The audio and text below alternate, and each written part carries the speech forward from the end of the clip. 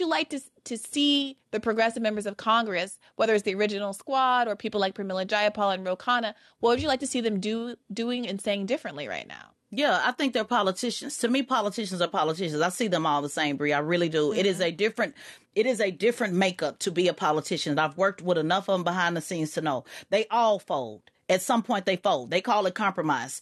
Our job is to make sure they compromise towards our way, period.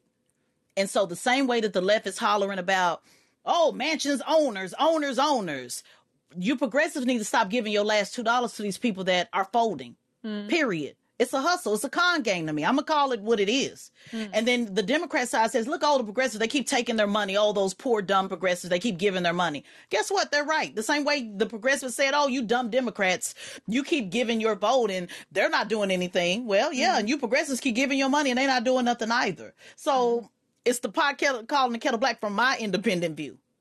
Cut off their money. Let me call it out clearly. Ro Khanna. He was the one saying, it's time we put faith back into Joe Biden. It's time we put faith back in the mansion. Is he a progressive or not? Why do y'all keep funding his money? Why do you keep sending him money? Oh, yeah, but no. Don't worry about that. It's the corporation's money. No, you're taking grandma so-and-so's last $2. The nerve of you. Shame on you for taking the poor people's money and then folding and switching it up because you ran for office and now it's all about compromise. We this or that. No, you a fraud and y'all need to start. If I was a progressive, I would be calling out these frauds step by step. That's Bernie Sanders included. Any one of you bend the knee. Any one of you do what we don't tell your ass to do. The money stops. The promotion stops. And to me, progressives, I will tell you, and, you know, they lied and said, I praise Trump. I never praised no damn Trump. I've never said I like Trump. What I have said, I've always said I'm against Trump. What I have said is I respect how he lays the smack down and how his voters make damn sure. You have Republicans who are willing. I'm not saying what they're doing is right, but they're willing to go to jail, Bree, just to keep their promise. They're willing to go to contempt just to keep their promise. Because they know that their voters will vote their ass out. They know that the money will stop. They know that the power will stop. So Trump don't give a shit what he got to do, fascists or all, to appease his voters. Why is it that progressives are not scared of their base in that way? Do you really believe that out of 350 people in Congress, it's only 6 people that believe that? Bullshit. Manchin is the fall guy. It is many people behind him that are saying, hey, do this. We're going to let you be the fall guy, including Joe Biden and my own personal conspiracy belief. But also, where are these progressives that said that you're going to riot? You guys should be calling them out day in and day out. So it's not about what I want to hear from those politicians because they're all shapeshifters. I want to hear from the people. These people that keep going after these corporations. When are you going to go after this corporation called the Progressive Movement that's literally taking every damn dollar you have? Who's going to have the balls to do that? Hello, and welcome to episode 13 of The Debrief. I am your host, Brianna Joy Gray, and that was a clip from the latest episode of Bad Faith Podcast. It was from Monday's premium episode, and it featured a woman that I've been following for a long time and whose energy and political analysis I've appreciated as she tangles on Fox News and also on her own podcast, Straight Shot, No Chaser. Teslin Figaro, she went kind of viral last week with a clip, and I think if you listen to that, you understand why. She really pulls no punches, and even though she does not herself identify as a progressive, she worked for the Bernie 2016 campaign and I think has a really sharp analysis of where the progressive movement gets it wrong sometimes. She asked a very important question. Why aren't progressives in the House? Why aren't Democrats as a whole as afraid of their base and disappointing their base as Republicans are? We see figures like Marjorie Taylor Greene willing to give up these committee appointments and other things that are really held up as deeply precious and the excuse for why progressives can't stand their ground on any number of issues, including force the vote. We see her willing to give that all up so that she can do all kinds of crazy in the House, and we can't get progressives to take much more moderate and, of course, more productive stands on our end. What will it take? Will it take doing what Teslin articulates here, which is to stop giving money to progressive candidates? Are we concerned about the ability of centrist corporate Democratic candidates to rest what little control progressives, what little gains progressives have made? If we do so, what is the balancing act to be done there? Who do we still believe in among the progressives who are elected? To what extent should we continue to invest in upcoming candidates? These are questions that we've been batting around a bunch. There's also a lot of other things that were discussed in this week's episode, which patrons well know. But if you're not a patron, there is also another lengthy clip about 20 minutes long that was posted this afternoon to Bad Faith YouTube. If you don't already subscribe to the Bad Faith YouTube channel, you should take this moment to do so, because if you haven't, you will be missing uploads like this from premium episodes that you otherwise will not be hearing in your podcast feed. So I see we have a queue that has already formed. Let's get right into it. Grace, you are up first. Unmute yourself when you're ready. Oh, Grace changed your mind. Or maybe just press the wrong button. If you get back into the queue, Grace, I'll bring you up. But let's hear from Nick. How are you doing, Nick? What's on your mind? Hey, just fine. I'm sorry that your one female listener bailed. That's got to be the bane of your existence these days. Maybe she'll be back. Oh, it seems like she's back. It was just a user error. But what's on your mind, Nick?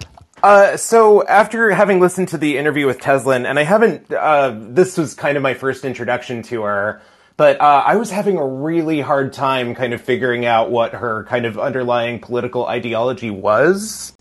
Like, I agree with the whole points of withholding donations and support for, so-called progressives that do nothing but disappoint us, but I was trying to really figure out, like, based on your understanding with her, is her whole independent political leaning more like libertarian, or what would you say it even is? I mean, I'm curious why it matters to you, Nick.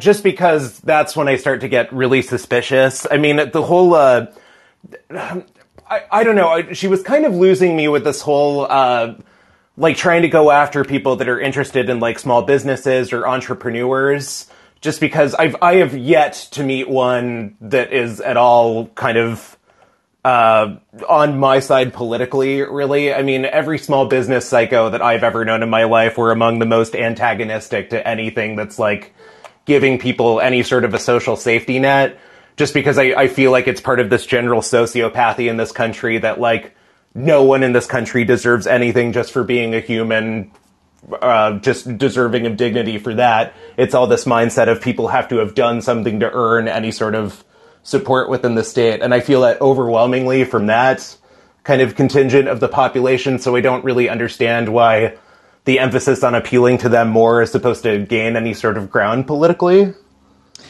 Well, I think per her example, she pointed to members of her family that have been small business owners. And I didn't say this in the context of the episode, but I was reflecting as well on my, great aunt and uncle had a convenience store in Virginia. My uncle was a mechanic.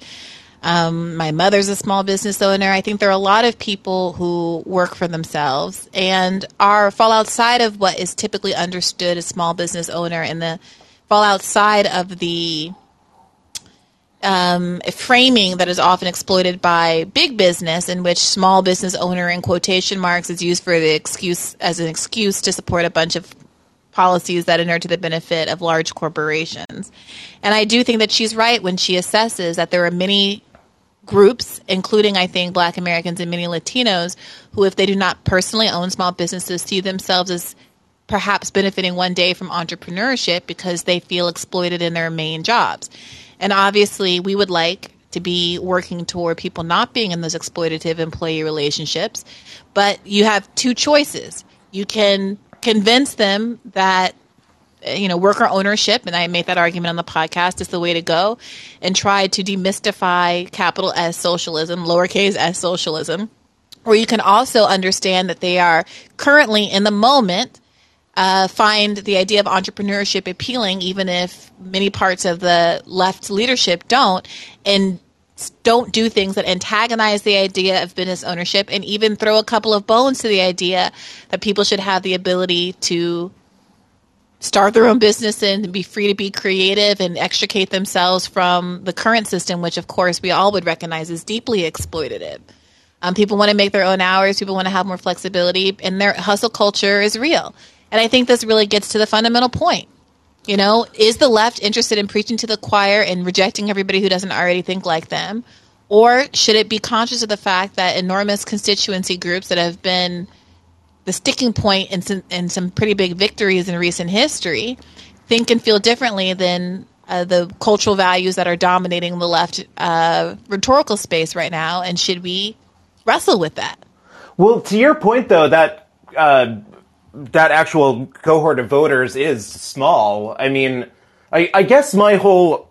The thing where I was just not totally following and a bit confused, because she makes 2 points, that one side of her family was kind of part of actual state, like, governmental employment on a more, like, public healthcare system versus, like, what was the other thing? That she was in a business where she was getting profit sharing for the actual sales made, which actually sounded pretty good, so I wasn't sure, I wasn't picking up on the contrast of going off on her own and how it was, like, demonstrably better.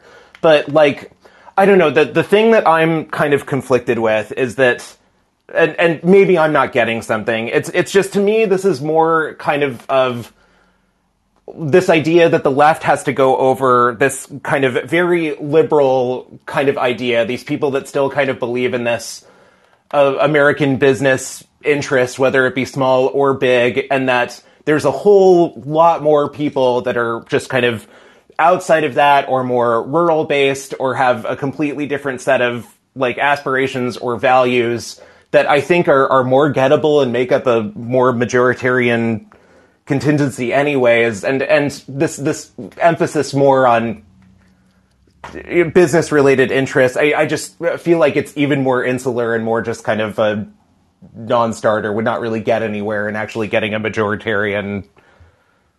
I'm rambling, I'm sorry. I'm just You're not, Nick, but I'm noticing that you said an emphasis on these business interests. I don't think that either she nor I were advocating for an emphasis on these business interests.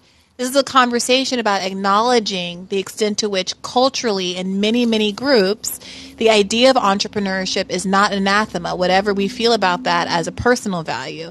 And that a certain kind, that mainstream corporate Dems and Republicans are able to weaponize left movements by arguing that they are not sensitive to those interests. Now, I would argue, and we did on the podcast, that Democrats give only mere lip service to the idea of small businesses, that people like Joe Biden will put a page up on their website that says, this is the small business, black business growing plan for America, Build Back Black, and there was a page like that during the primary, and I don't think policy-wise much is going beyond that page. You'll sprinkle a few dollars here or there, they'll promise this, that, and the other, and nothing actually comes through. So this isn't a conversation about needing to do a lot differently to beat out the bare minimum that corporate Dems are doing to appeal to this constituency group. But it's an acknowledgement that when the left does nothing, or even worse, kind of vilifies the person who's like selling purses out of their garage in the same breath as Jeff Bezos, or fails to at least draw the distinction between that person and Jeff Bezos, and fails to emphasize things like worker ownership while they have conversations about concepts like socialism, it serves to alienate a group that might not otherwise be alienated. What do you think of that? I don't know. Maybe you should move on to the next caller. Maybe I'm not composed enough to really articulate what I'm getting at. I guess the thing that was just kind of a bit frustrating during that conversation, I don't know how much, because I understand that you were, of course, involved with the Bernie campaign, but I guess I'm not sure if you also did, like, the phone banking or canvassing in some capacity when you worked for it. No, not during the 2020 campaign. Because the reason why I bring this up is because as much as I wanted to find kind of the conversation personally useful, like, anecdotally, like, doing phone banking into South Carolina ahead of that primary was like bashing my head against a wall. Like, I didn't talk to a single person that was at all amenable to Bernie. Just like total, just everybody completely suspicious of anything regarding socialism or healthcare, kind of coming from that same viewpoint as that, like, this social program means something is being taken away from me if it becomes reality. So Like, that's the thing isn't that a reason to find this conversation useful then? If you found having those conversations with people with this mindset frustrating and difficult to move through? But this is kind of what I'm getting at, is that I think that that's specific to people that are still, like, registered Democrats and believe in that. And I am convinced that anyone that doesn't get it at this point and is still registered Democrat is political dead weight. Nick, I'm glad you called because I think that your view is shared by many, and I'll move on to the next. But I also just want to say that, you know, with all due respect, I think that attitude that you have is shared by many on the left, which is that these voters are far gone, they're political dead weight, and we shouldn't even try. And given that so many of those voters are from underrepresented communities, including racial communities and class-based communities, working class communities, I would caution you and others from deciding that these communities aren't worth convincing or aren't able to be convinced because we had a couple of phone conversations with them. What Teslin is arguing is that in her experience, as someone who comes from those communities, as someone who has been a small business owner and has that mindset, she is someone who felt so strongly about Bernie that she went to work with him in 2016 when everyone was telling her that was career suicide.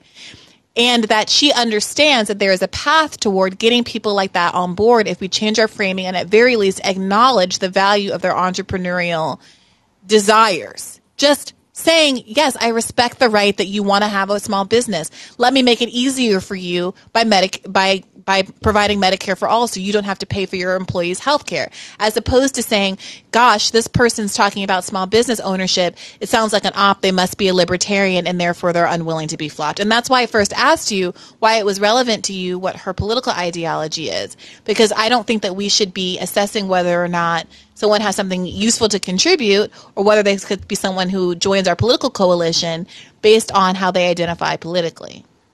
Well, thanks for letting me talk and work out my thoughts anyways, but thank you. Thank you, Nick. I really appreciate it. And I think that you're not going to be alone here in this conversation. So let's hear what Peter has to say. Hey, Peter, what's on your mind? Unmute yourself when you have a chance. Hey, Bree, can you hear me? I can. What's up, Peter? Awesome. Well, first off, I'm a huge fan. Thanks for letting me chat. I've had a thought about some of these kind of force the vote kind of adjacent questions over the past few months that I wanted to maybe talk a little bit and hear your thoughts on, which was kind of catalyzed the other day when I was listening to a podcast on the Current Affairs podcast feed it was an interview with your colleague, Nathan Robinson. And I think his name is Sam Bell, I think he's like a state assembly member, state senator, something like that from Rhode Island. And Nathan was talking to him about, kind of voting against the establishment or going that stuff. And Sam Bell said something that I found very interesting, was just that there are certain votes that he's made that, kind of with the grain of the establishment or however you kind of want to frame it, because he kind of says he basically didn't have the emotional kind of strength in that moment to kind of keep always fighting, always going. And we've seen that with, I guess it was a couple months ago at this point, that whole thing with AOC when she was going to vote no, but then switched to present for the Iron Dome. And then she's crying and all that stuff. And there was a lot of, backlash on the left Twitter and all that, which, a lot of good points were made. But, as someone who's, is younger and I'm thinking about what I want to do with my life and all that stuff, I'm like, man, if I was 30, I think that's how old AOC is, 30, 31, something like that. And I was basically up against the force She's of 32. 32, there you go. She's a Virgo. Oh, me too. Against the kind of that Democratic machine. And I'm not necessarily saying that's an excuse, because you don't have to, no one has to be a congressperson or a senator or a president. I get really frustrated with friends and kind of colleagues of mine that talk about Obama and the drone wars. It's just he's just doing the best he can against the establishment. And I don't necessarily buy that, but and then I remember Zoran Mamdani, I think is his name, who's spoken on your podcast a couple times. And earlier this year talking about kind of personal reflections in Albany and confronting power and how he wanted to vote no, but then he had to vote yes because he knew that was going to be the only thing. And I wonder if it'd be interesting to basically potentially have some state assembly members, so basically elected kind of socialists or progressives in more local and state offices, if you could have a conversation with some of them about this kind of thing and like how those kind of votes play out in like less national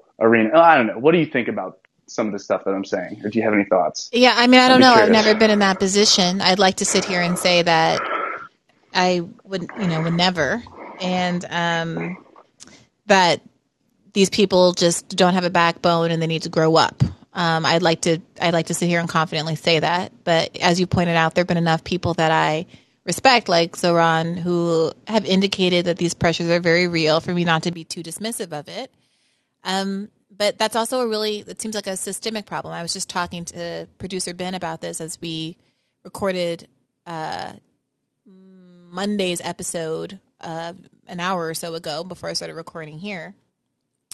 And, what I would do in a hypothetical scenario where I was running for Congress in a district I'm from in New York, and I got peppered with a bunch of questions about does Israel have a right to defend itself, and all of the very well-drawn framing that certain interests have come up with to make it very difficult to give an answer that doesn't upset a lot of people and can potentially damn your chances. And I don't think it's impossible, but I do think people have to start strategizing. The left has to come up with answers and do comms work before the context of any given race, because what ends up happening is individuals are asked to, on the spot, do the work of educating the public on a very polarizing, broad issue in the context of a short-lived, underfunded campaign.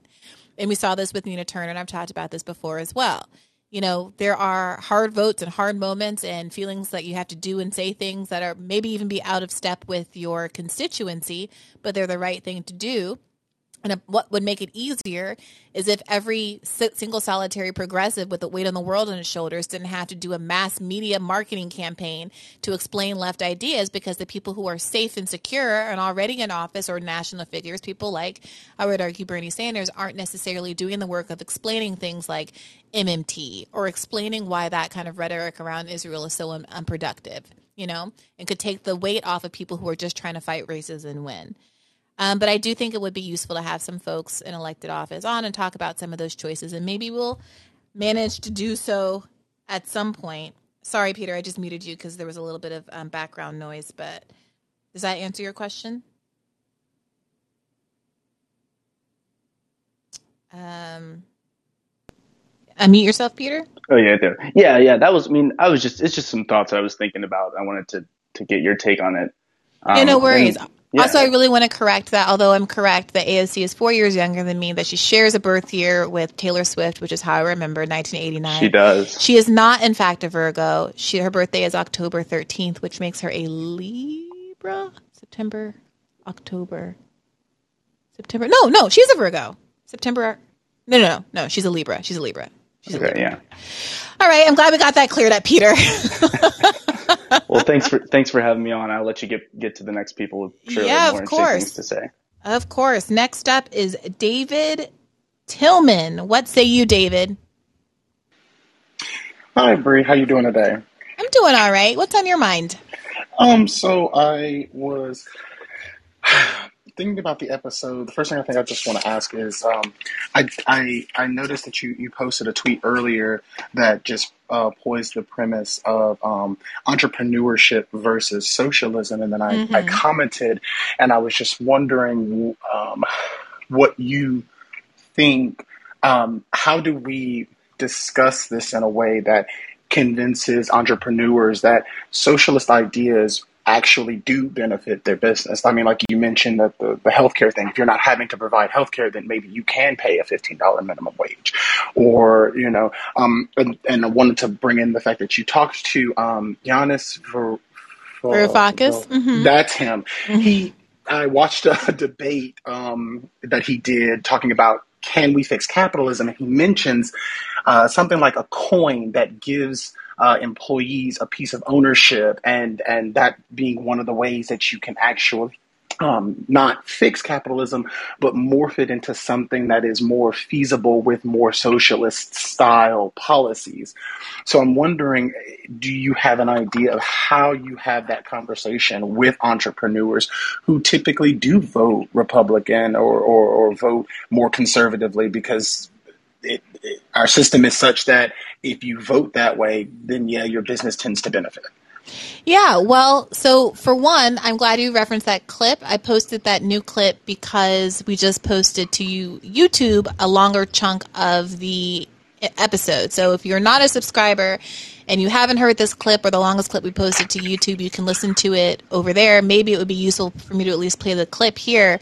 But what I will say is if you go over to YouTube and look in the comments, I noticed that somebody very early on wrote, you won't believe how many people I flipped to supporting Bernie-style policies by pointing out that they won't have to, as business owners, carry the cost of providing health care for their employees. And in the episode, Teslin and I discuss myriad other examples of how socialist policies inure to the benefit of small business owners. What we typically see happening is that big business owners understand the value of the trickle-down kind of arguments that even people on the left treat as actual factual. And they use small business owners as a shield to justify policies that actually don't help small business owners at all, but help large businesses, corporations, a great deal. And so I guess I kind of present this question to you. Like, I really hear what the earlier caller was saying about finding even dabbling in this area a little dissonant and concerning, and is someone just trying to convince us to leave our morals and values behind? But the superficial nature with which other people on different parts of the political spectrum engage this point with no interest in actually helping these people, when left policies actually would help small business owners, is exactly why we should be talking about it in these terms and not basically concede the idea of business or entrepreneurship to conservatives, be they Democratic conservatives or Republican conservatives. I think that Medicare for All point is clutch. It is. I believe the statistic is that it is the single largest expense for business owners. And as people are considering whether or not they can afford to leave their main jobs to start something else new, healthcare is the number one expense, number one thing that they consider. Like, am I going to sentence my family into not having health coverage because I want to leave my job and try for something new? What if I get sick while my business is starting out? What if my child gets sick while my business is starting out? Okay, I hear that and agree. And I I will have to go look at the comments of the video. Next question that I had, or next thing I wanted to talk about was, last time I was here, I asked you and Katie a question about messaging and how do we get the left kind of on the same page and talking about the same thing, and how do we get the politicians, because you and Tesla touched on this, like, why aren't politicians afraid of the left voters? Why aren't we seen as a voting bloc, like people who watch Fox News and the MAGA crowd and the elder generation that followed Congressman Clyburn when he said, "Oh, go vote for Joe Biden." Like, so I guess I'm going back to that question and asking if you had any other thoughts post your discussion with Teslin. Like, what else can we be doing to kind of unify the left in any way?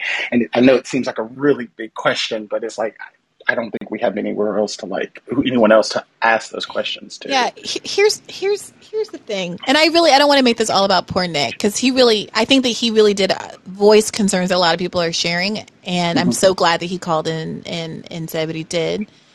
But when Teslin and other Black commentators point to certain attitudes among leftists that are not helpful, white leftists that are not helpful, it is this feeling where the frustration with voters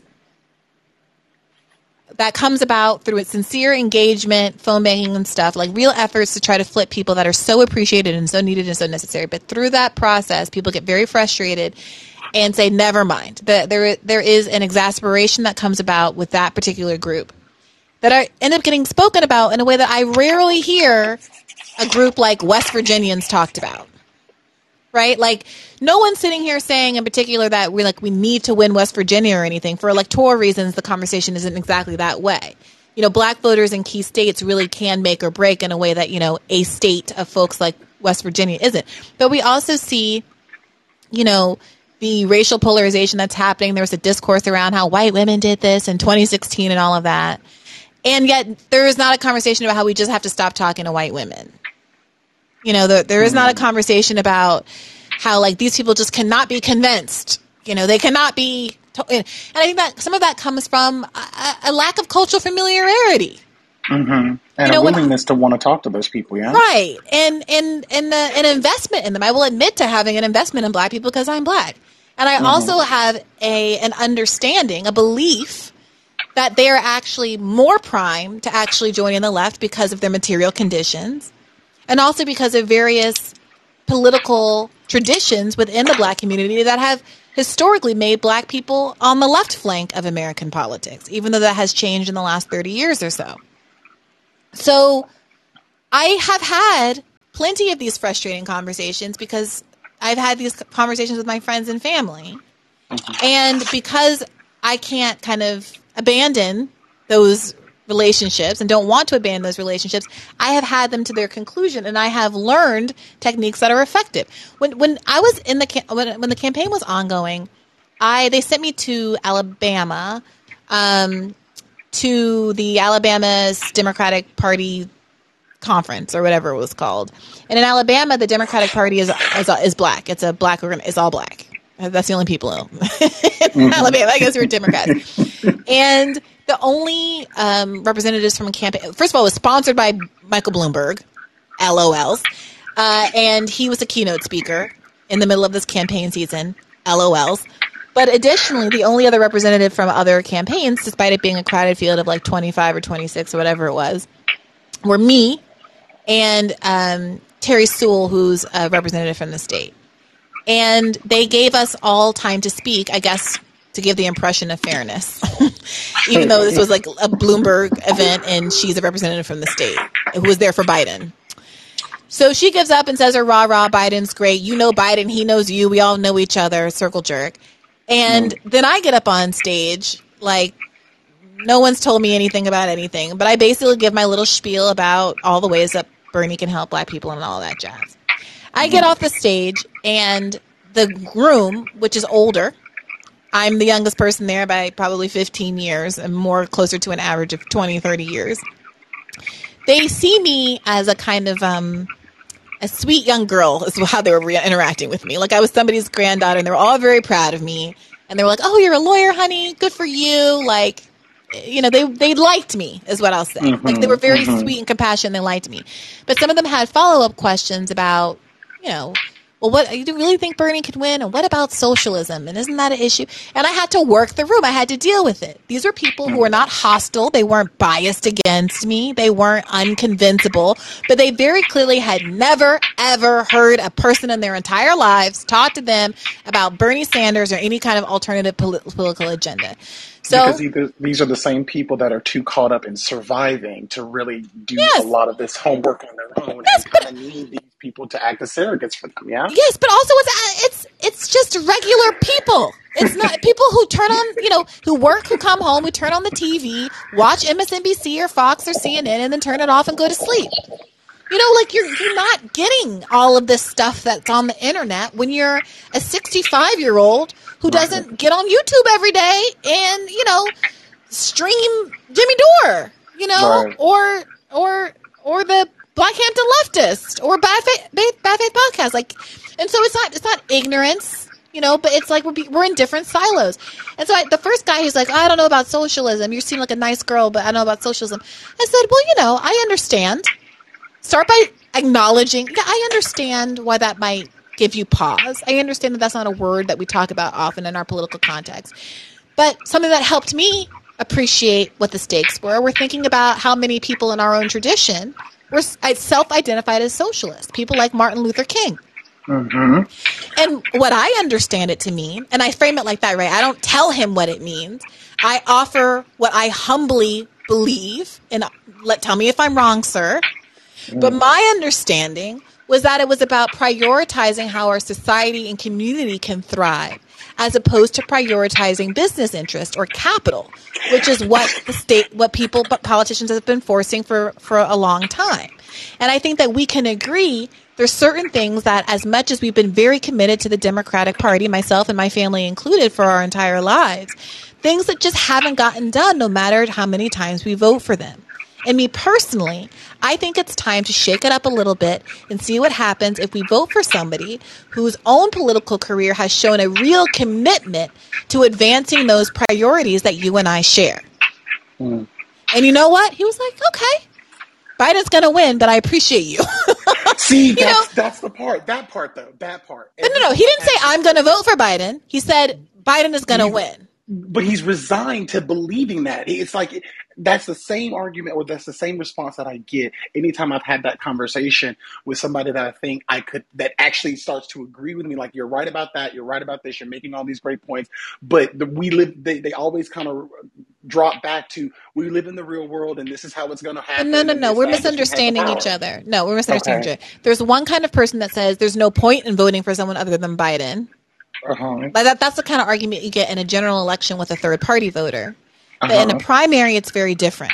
In a primary, it's someone who's living in the state of Alabama who understands rightly. These are like delegates and stuff. These are like political people in the room, who understands very well what the system is. Look, this isn't an event.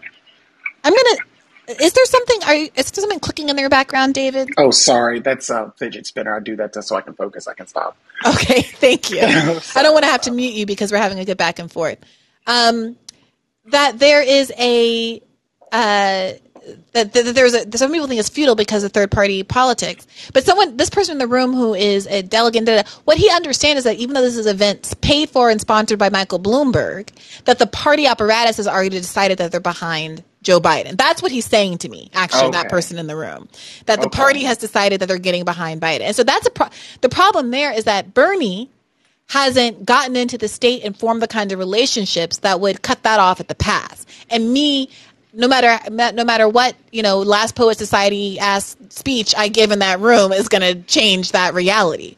Exactly. But if we're having a conversation about how to communicate with voters, how to communicate with individuals, and how to have a mass communication strategy with left media and infiltrating mainstream media, I think that it's right that you have to have a certain rhetorical approach ready to go as well. And that's what Teslin and I were talking about. And I think that I've been in the room with Bernie at a different Black event. I think this one was in Cleveland, where it was a media. It was like a journalism event. It was like a Black publishers event or something like that.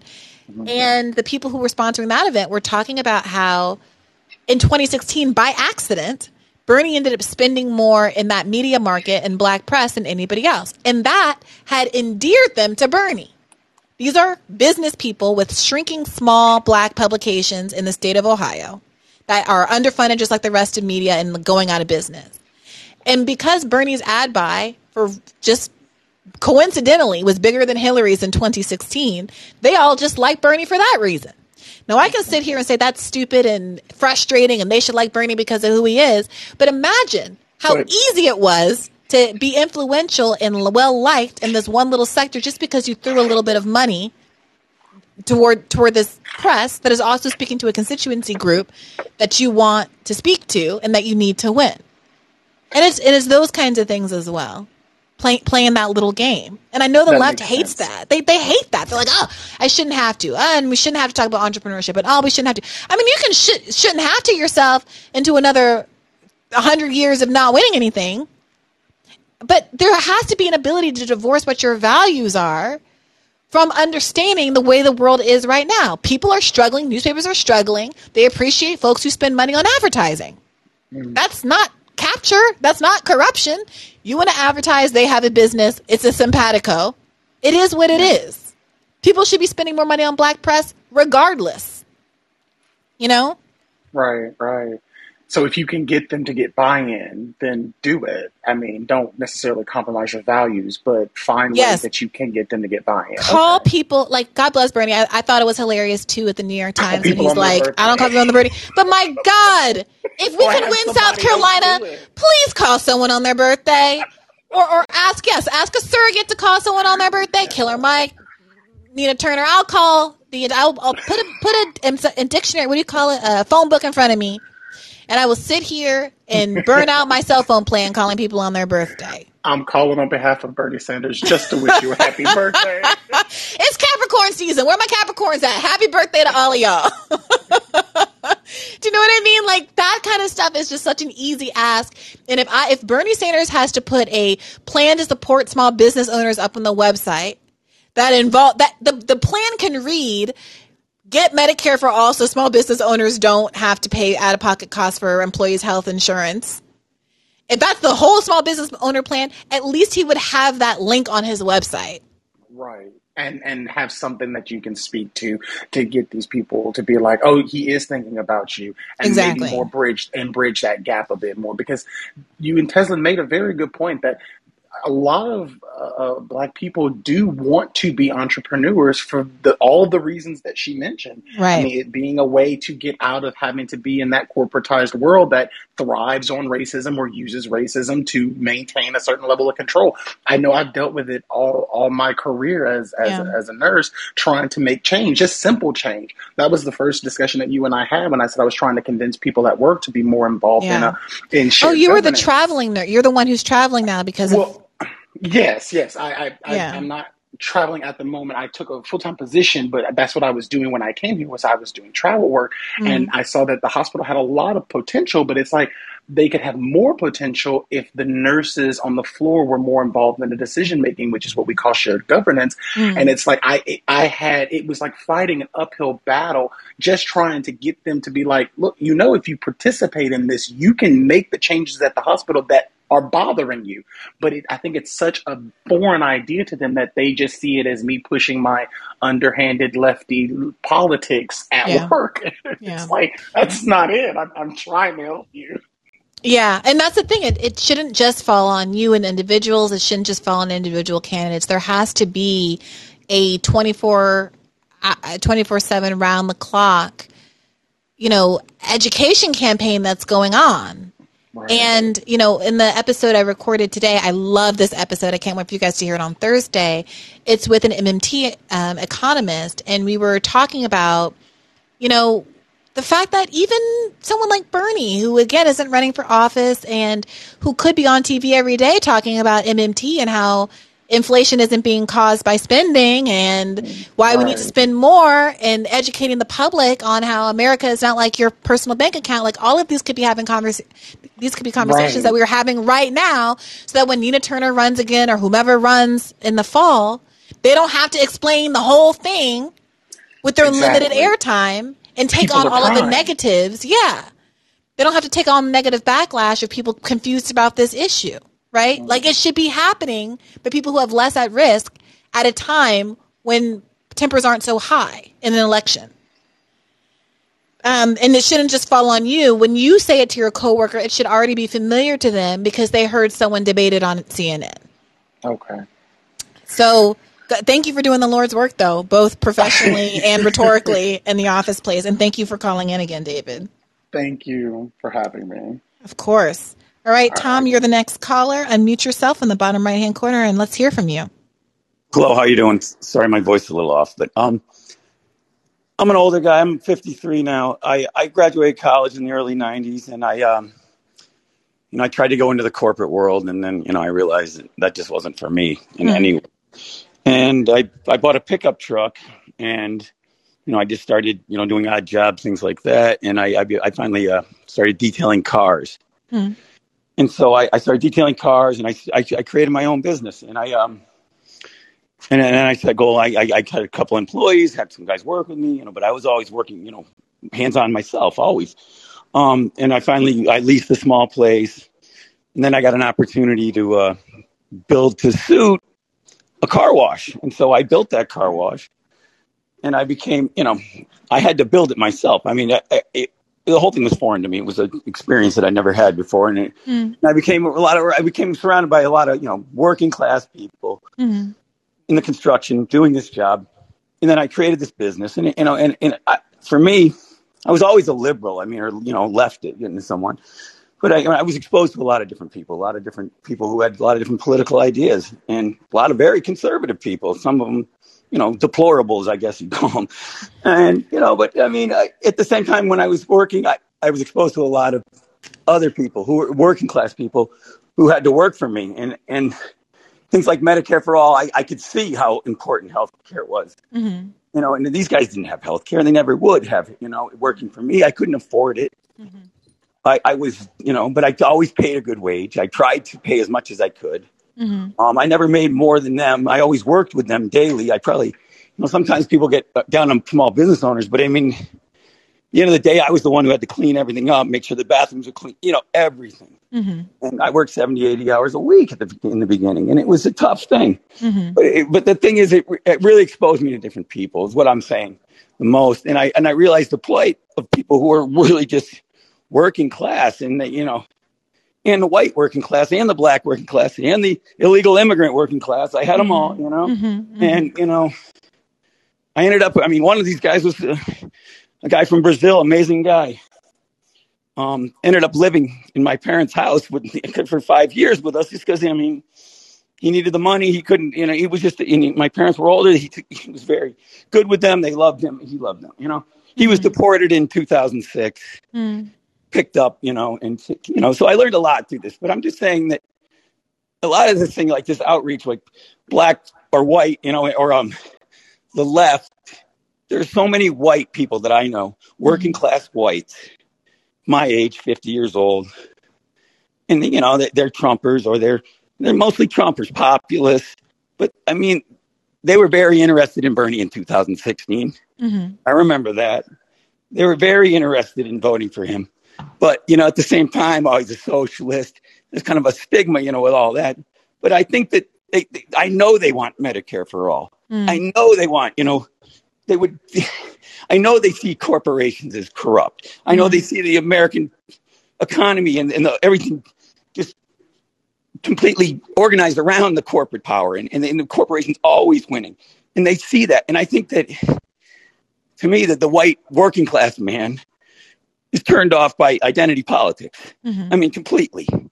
And, but I think we're missing a lot of people who would come over to the left or come over to a more progressive ideas about, especially about healthcare and about, corporations and about, maybe having things like paid leave, things like that. These people want that. And I think that, to me, the left it really kind of just turned them all off, that's. Yeah. And I was always left and I've become more right lately. I've become more right this year. I think coronavirus did that to me. The response, I think I don't like the censorship. I don't like the idea. I think you're not alone in that. Things can't be talked about. Also, I don't like the idea that individual liberties should be given up for the collective. I think that doesn't make sense. Strong individual liberties are good for the collective. Sometimes I hear this either or. Well, you got, I don't think it's an either or thing. And I just think that like a new party. On New Year's, I had a discussion with my family, and someone was like, "Oh, well, who do you want to be president?" And let me tell you, the people, my family were pretty involved in politics, and the consensus was either you or Glenn Greenwald should be president, or both. All right. So, well, I thought for Glenn. Seriously, I believe. And you know what? Also, we get these leftist figures who we say, "Oh, who's going to take up the mantle for the left and be the leader?" And it's everyone's looking at each other like, "Oh, well, I don't see any politicians." And then we look at the people who are like you. Okay, you have a voice, you have an audience, you're intelligent, and you could win. And we need you. And we do. I say it every day. Every time I see something, Brianna Joy Gray, I say, this woman should be president. And I'm sorry, I don't want to. No, that's very. It's very kind of you to say. But you're thoughtful, and I don't see any thoughtful politicians. Well, and I feel like you have integrity, and I don't see any politicians with integrity. None. Yeah, I'm obviously very flattered and humbled by the idea that anybody would think that me, I feel still very new to all of this and very ignorant. I'm learning and I'm, trying along with all of you to make sense of all of this. So I'm appreciative that you have that vote of confidence, most certainly. And I'm not going to sit here and say that I, didn't moot with my partner the idea of making a run for New York's 13th district over New Year's after a couple of glasses of champagne. Well, that's where you should start, I believe. What stopped me that makes me not want to do it at all is that after that conversation, I was, scrolling the timeline in the bathroom as one does. And I was looking for an old tweet and I did a search on Twitter and a different tweet came up from like 2018 where I was joking with someone about whether or not the American flag was especially aesthetic in the grand scheme of flags. And I was like, well, I love the color scheme. I love some red, white, and blue. I'm not sure about the asymmetry of the flag. And I had this vision of me running for office one day and somebody saying, Brianna Gray hates America because she doesn't think the American flag is attractive. Well, yeah, I mean, that's the thing. I think that somebody like Trump, I think Trump appealed to people because he was like, I'm an awful human being. Look at me. But we're all have these things in our closet. And he didn't play that kind of game. And I think a populist is going to win if we can find one that'll come up. It'll help this country. I mean, it has to be, I think. I mean, and the Democrats have lost it. I mean, I'm afraid it's going to come from the Republican Party or the right or somewhere else. Well, I'm hopeful. I know that people feel the way that they feel about Andrew Yang, and I completely appreciate those criticisms. But I keep thinking about the Forward Party, and hopefully next week, if we get the scheduling in line, we'll have the third party episode we've been talking about where we have someone from Forward, someone from MPP, and someone from the Green Party all to discuss what the options are. I don't know if you read that Politico article from a few days ago, but it interviewed folks about the prospect of a progressive challenge to either Biden or whomever they put up as the replacement Biden, whether it's Harris or whether Pete or Amy make a run. And they interviewed folks on the left, including Marianne Williamson, who seems very confident that there is going to be, or based on her quote in the article, seemed confident that there was going to be some left challenger. And whether that left challenger is someone like a squad member, whether it's someone like an AOC, or it's someone like a Marianne, or someone like an Andrew Yang, or if we have a whole fleet of progressive challengers, which I think would be really cool. It seems like there is definitely an appetite, in part because of how uninspiring Biden and these kind of like Amy types are, for something new. And so I'm hopeful that, I think you're right, if they don't do that, then we're going to end up in a place where it's a right-winger who captures that populist energy, and it's going to be extremely dangerous. But this could be a moment, a real moment, for a third-party rise in this country. I sincerely believe that's true. I know a lot of people think talking about that is dumb, but I think those people are ops. No, I'm kidding. I think it has to be surrounded.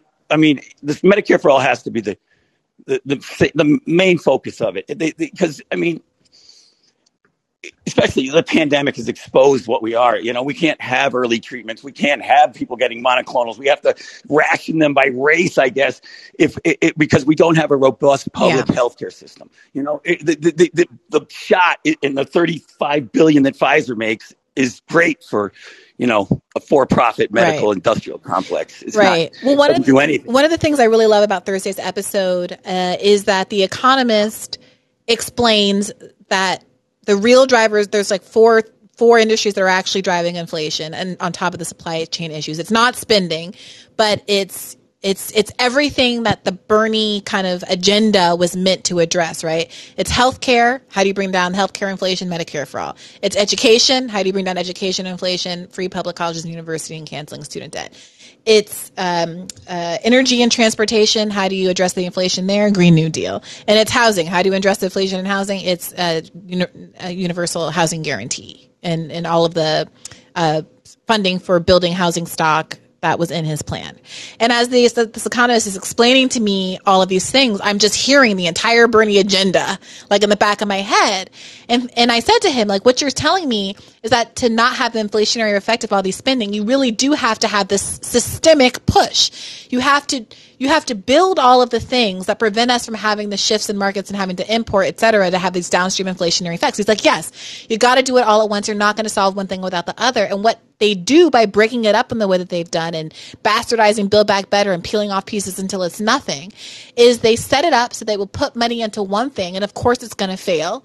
Of course they're going to have some inflation because they did it piecemeal. It's designed to fail. And so then they can say, this is why we don't spend. set up to fail. And they're saying, oh, like I saw Matthews or Chris, oh, we're moving too far to the left. We've never moved far to the left. Like there were never even a public option. I mean, imagine a public option. The first guy who gives us a public option will be elected. It'll be FDR. Right. Yeah. I mean, it's just even that, or even Medicare for all. They won't, Plus, the neoliberal capitalists, they see that as a slippery slope. They can't give you that.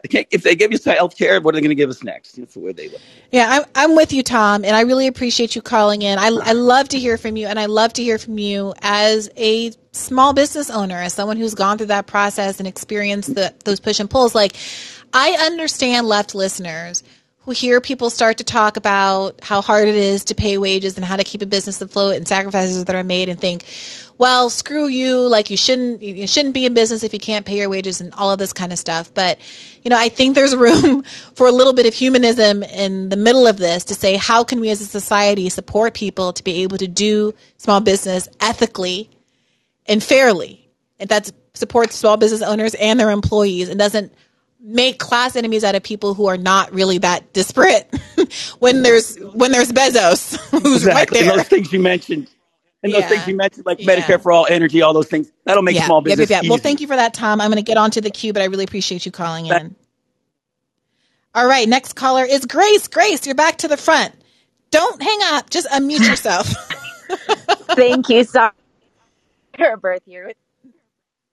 How to use Apple. Oh, Grace, you're going in and out. You're cutting in and out a little bit for me. Are you there? I'm there. I can hear you. Okay. Hey, sorry about that. I'm just learning this platform. But yeah, I really appreciate your work and the conversations you've sparked in my life and the voices that you've introduced me to, like Tesla and Figaro. And just as I've been listening to your show, just a question I'm grappling with as a human is, what degree electoral politics really has in being able to change deal with the problems that we're facing today. And especially that clip you played from the episode about withholding money from progressive candidates who are unwilling or unable to stand up to the power structures in place. And I was just curious about your thoughts about other tactics, especially as, we just had the debt strike episode as well, for, pulling money out of all of the banks, for example, and putting our money in credit unions or implementing boycotts on a mass scale. Because even locally where I live, our electoral politics seem to be able to move nowhere I live in what people consider to be a very progressive city.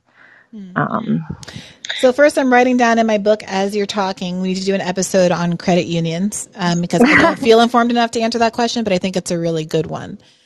With respect to how much electoral politics can do, I will say two things. One, that I really am feeling people's skepticism about it, and I'm right there with you. I don't think that the scarcity of progressives elected is a reason to not hold them accountable. If anything, it's a reason to hold them even more accountable, because what's the point of them unless they have to be fiercer because of their small number than if there were 150 of them. And I don't think that saying you're going to withhold money is the same thing as damning them to failure or to losing their seats. What it should do is provoke them to do the right thing so that they can turn the faucet back on, the money faucet back on. It's the same argument that was made when you're talking about withholding the vote from Biden in 2020 or whomever. They say, well, if you withhold your vote, he'll lose. It's like, no.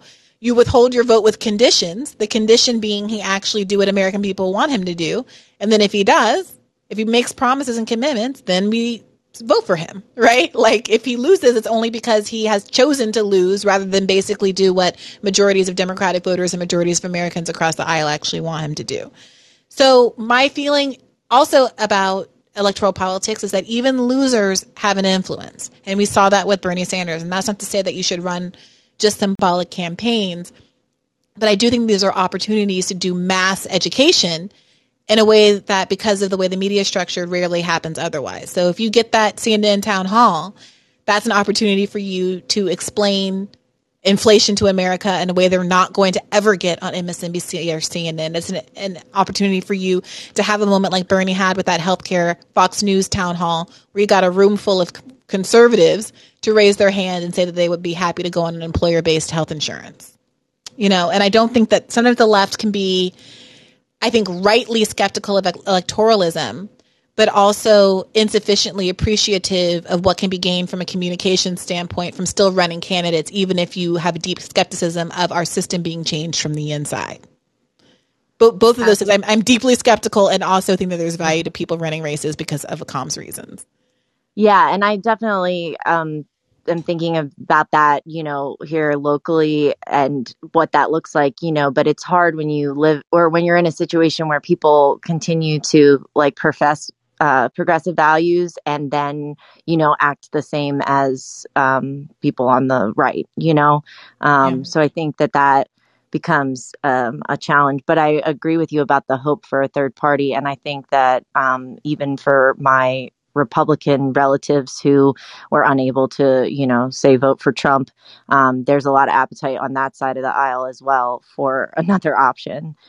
Yeah, I find it to be very optimistic that you and Tom are talking in those terms and explaining that there's so many people who still have that appetite.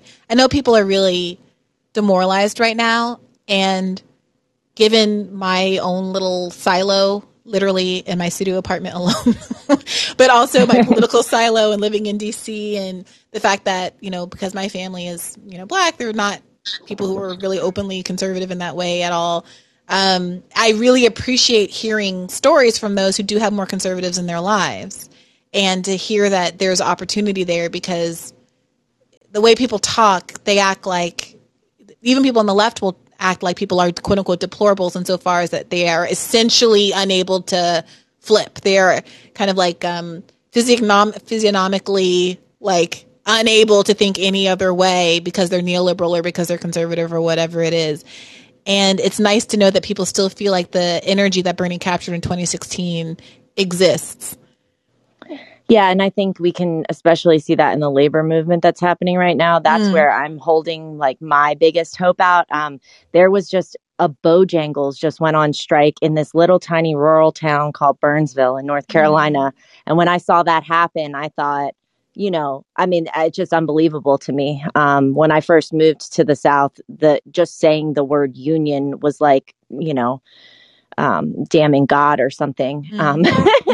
And so it's been really heartening to see that. And I feel like, when we get back to the heart of the issues, there's a lot of room that maybe the sides aren't what we think they are. But yeah, thank you for that. And one last point that's a little unrelated, but if anyone who's listening does video editing and stuff like that, I've noticed a trend on the left where if you bring up unions, the kind of labor experts on the left will be very quick to say that all of these strike events that have been happening across the country, yeah, there's more than usual, but this isn't some big wave. Don't exaggerate it. Don't, they want to, kind of they're very measured with their description of what's happening, and I think they don't want people to get the wrong idea, and they want to be historically accurate. And I understand that from a kind of professionalized perspective, but from a comms perspective, I really wish somebody would do a video that's like, strikes are on the rise. There's a simmering resentment across America, and it's manifesting as, labor outrage. What's next? Is it going to be your workplace? Funnel you to some organization that's going to help you unionize. I don't know why we wouldn't take advantage of whatever little blip in the right direction is happening to help people feel like they're part of a bigger movement. Because that's what's exciting. That's what people like. That's what I would like to see rolled into a student debt strike and all of these other kinds of movements. People producing videos that show a trend that people would want to be part of. Because if it were the right, you would see those kinds of ads running on the mainstream news. We had a war. We've had a war on Christmas for decades, because one guy got mad at a coffee cup in a Starbucks. Well, my strategy is to kind of try to, I went to a Starbucks the other day. I'm like, I heard those, Starbucks workers are unionizing. I'll be out here and bring you guys snacks if you guys right. Yes. you decide to get out here. But yeah, I definitely feel like there is so much room to bring that to light, and that they're specifically hiding. I was telling my dad, who does conservative commentary on a YouTube channel, about about the labor movements that are going on, and he seemed like blissfully unaware of them. And in some ways that shares conservative values as well. Is that why your audio quality is so good? You're sitting on his setup? No, I have a podcast as well, but I'm just on my phone. But yeah, I really think that there's a lot of movement to be had there, and that we need to be leveraging, just outside of voting, that we need to be leveraging our economic power, both in the form of labor and how we vote with our dollars. So yeah, amen. Do you want to plug your podcast? I guess I'm not sure based on the other people that are in the queue, but it's called Come Queens Podcast. I love that. And I'm just kind of trying to learn all the things that no one ever taught me about my body and other issues related to living as a woman or a person with a uterus. I love that, Grace. This is a sex positive space. So you guys heard it here. Come Queens Podcast. I actually think a lot of members of this particular sausage fest would be very excited to go listen to that. Well, don't get too excited. It's not as sexy as it sounds, okay? Don't get too excited. Thank you for that, Grace. Much. Have a great day. You too. All right. Day, how you doing, Day? Hey, Bree, I am doing very well. How about yourself? I am doing fabulously. What's in your mind? I'm not going to lie, Bree. I was like, okay, I know what I want to talk about after I listened to the episode. And then you guys started chatting about it. And now my brain is in 1,000 different places, but I'm going to try to just keep it really short and sweet because I was started jotting all these notes because Nick kicked us off really well. So let me see. So first and foremost, because I do want to say, echoing some of her sentiments at the end of the episode, you can't say that these policies are existential if you aren't willing to do the things necessary to ensure they actually happen. And I do agree with you that sometimes, whether it's Bernie and his refusal to play the kiss the baby game, or if it's whoever it is, that sometimes we stifle ourselves in the pursuit of these policies. Now, I'm not saying, of course, do things that are, immoral, et cetera, but I do feel sometimes we take such a high ground that we're like, if we don't get elected, nothing happens. And so I just wanted to preface it with that, because I remember reading the book where, I can't remember the name of the book, but Biden's operatives were saying they would say they would vote for Trump if Bernie was the nominee. And I just kept thinking, you spent 4 years calling this man Hitler. If that's really the case, there'd be no way that you'd vote for anybody other than Trump. So it just kind of exposes that I think sometimes there is a distance between what people purport to believe in and what they're actually willing to do for said things that they believe in. I think when it comes to the small business conversation, because it is something that I encounter a lot in terms of the conversations I try to have with people, they automatically assume when we say tax the rich, they're talking about small businesses, or we say corporate greed, we're talking about small businesses. And it's hard to make that distinction with people when the national conversation is so hyper-focused. So I definitely agree that we need more of a yes and approach to discussing both the collective contract we have as Americans and the individualistic liberties that can be birthed as a result of those. Because it feels like her critique is including people who do want to kind of manifest their own destiny through entrepreneurship. So it's like, how can we show them that these social programs are a benefit to them in the pursuit of said dreams? And I hate to go back to, go ahead. I'm sorry. No, I just want to say there's two levels of persuasiveness that could go on here, right? There's the I'm going to convince you of my Star Trek utopia, and that we should not have any, we're going to basically have automation that gets rid of all the dirty jobs, and we're going to fly through the stars, and it's all going to be about exploration and stuff. So don't worry about entrepreneurship. That's going the way of the dinosaur anyway. Right. And buy into my socialist agenda. But that's kind of a tall order, especially if knocking at somebody's door on a phone call. So then you have to go to the second level, like that. Someone needs to be making that big argument 100% of the time somewhere. But in the context of a campaign, you got to make the other argument, which is that this is just going to help you right now. You are not Jeff Bezos, so I'm very confident this is going to help you right now in these small ways. I'm not trying to convince you to tear down the whole system and that capitalism is evil in the course of this door knocking visit. All I needed to convince you is that within capitalism, these little social democracy programs that we're running on are going to make your life better. And those are not mutually exclusive arguments. And and promoting the second one doesn't mean you don't believe in the first, or it doesn't undermine your ability to make the first outside of the context of the door knock. Totally agree with you. And I think like I hate to always go back to like framing or messaging, but it goes back to that concept of freedom for me. Because when she was breaking down that not having financial independence could lead her down a path of selecting choices that were counter to her, like her moral compass, that really resonated with me. And it exposed an opportunity to frame some of our agenda with like a lens through stuff like UBI, for example. I'm like, is UBI beneficial because it would allow people the freedom to invest in themselves and be creative entrepreneurs or creatives, or does that, and because all the data says when people are actualizing their actual potential, it benefits society as a whole. And I'm just like, but no one's talking about those programs, well, very few I should say, are talking about them in a way that really it highlights that aspect of it. Like everyone's just thinking, oh, they're going to be lazy and buy drugs, and it's like, no. If you get $1,000, is that the first thing you're going to do? Or would this give you the opportunity to be like, you know what, I can take a break from my job like they do in Scandinavian countries where you're guaranteed up to a certain amount of money.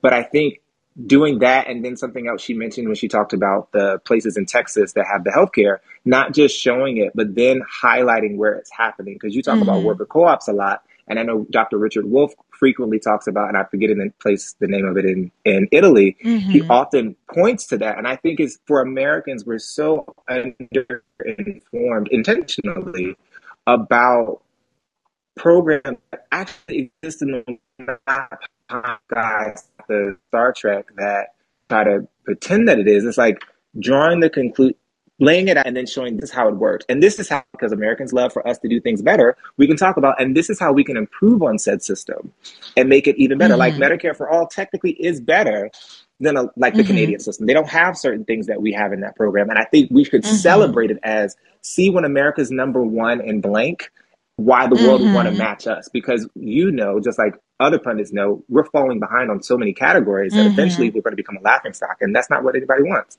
Yeah, I think it's important not only because you're right, America, kind of the American exceptionalism wants us to be the best, to say, we're doing better than the Canadian, but also because it cuts off some criticisms at the past, because folks will say, well, here's this flaw in the Canadian system. And it's nice to be able to say, yeah, totes, ours is going to be better than that. And we saw that with the Medicare for All discourse. Some people would say, well, here's this problem with Medicare and reimbursement rates aren't high enough. And the answer is, well, yeah, no, Bernie's plan isn't literally just Medicare. It's an improvement on Medicare. There's hearing, dental, and vision, all these other things. But because that doesn't typically come up until after somebody makes the objection, it doesn't have the same force as if you a priori were like, no, we're doing this, but better. And it sounds a little bit less like an excuse than like you're playing catch up. So I think those are two very good rhetorical reasons to take that approach. I'm with you 100%. You know what's funny with these messaging conversations? I was just talking to Ben about this, producer Ben. We were, after the episode, going back and forth, and we were playing this game about, pretending I was running for Congress, and he was playing the neoliberal journalist asking me about the Iron Dome and stuff, and I was giving answers. And we ended up kind of workshopping answers on the fly. We were playing this game for about 7 minutes, and I said, you know what, Ben, this is a blast. Also, this should be somebody's job to be paid to do this. Because it takes a long time, to work out one answer to one good, solid question. Do you believe in Israel's right to exist? This is a question that every progressive is going to get. Everyone who's ever advocated for Palestinian rights is going to get.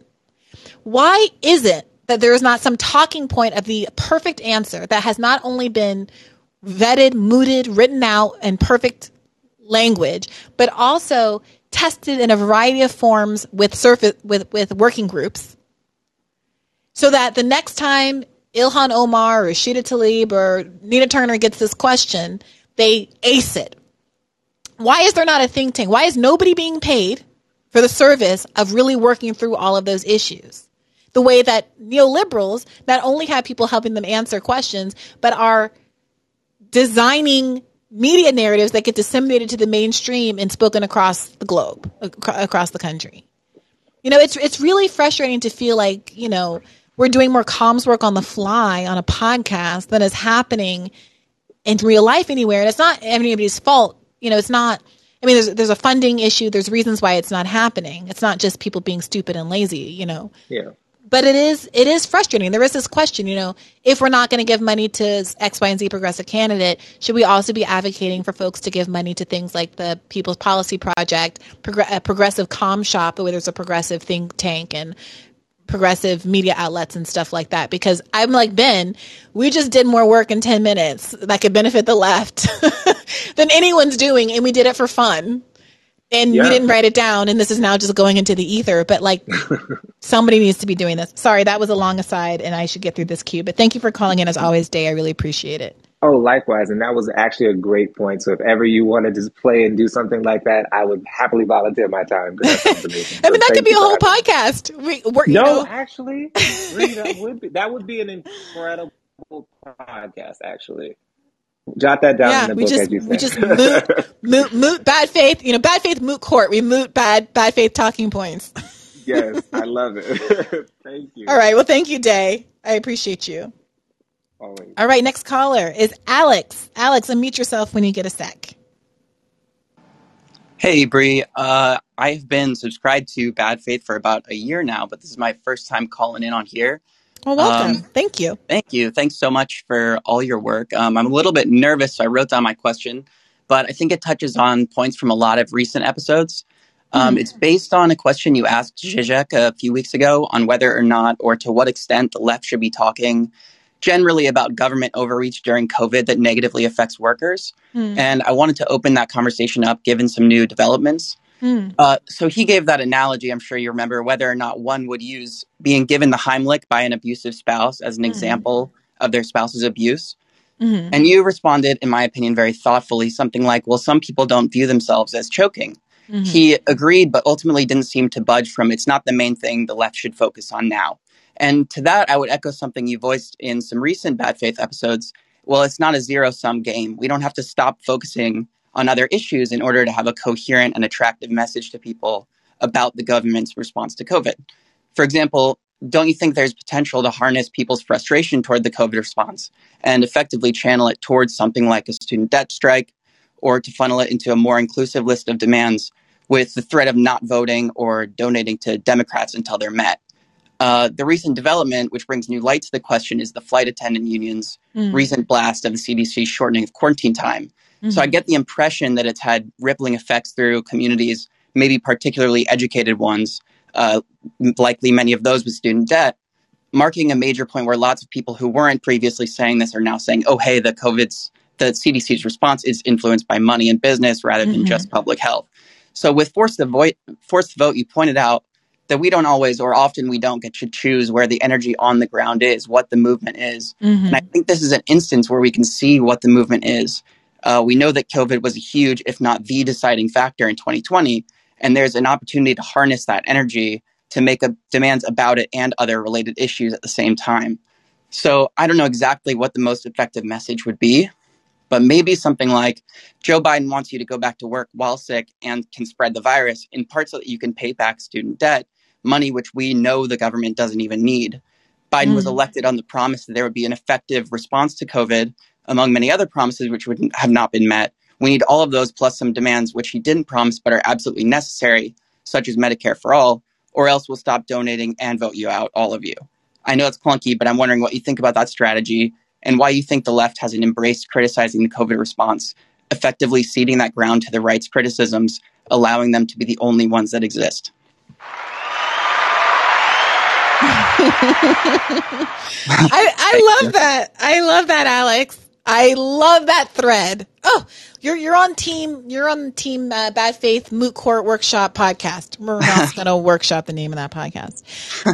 I'm 100% with you. I'm 100. Why hasn't the left? Why has the left ceded the ground with respect to the COVID response? Well, look, for one, I do think the fact that the flight attendants union, that Sarah Nelson, people are talking about it doesn't mean that we've completely ceded that ground. And, there are folks on the left who have been skeptical of the COVID response throughout, whether it's people talking about lab leak theory, which was pretty roundly covered on the left when it first came out, whether it's people like Jimmy Dore who, people feel like have gone too far into COVID denialism, but who would object to that and deny that and say that I've taken the shot and I've encouraged people to take the shot and all this kind of stuff. But I do think that the risk of being called an anti-vaxxer and losing credibility is significant. And people on the left, I think, have a very unique fear of losing credibility because we're already seen as like crazy kooks living in our parents' basement. I think more so than corporatists of either stripe, leftists are more concerned about being painted as woo-woo nutso. And as a result, have been very timid about wading into COVID waters, despite the fact that we should have always been owning the critique of pharmaceutical excess and ineptitude. And I think, what podcast was I we did the Dr. Oz episode, and I was a little surprised that there wasn't more buy-in from, Dr. Abdul El-Sayed about why there is legitimate skepticism about COVID. This was before the latest CDC recommendations came out. But, Dr. El-Sayed he is a leftist. He ran on a Bernie platform for governor of Michigan.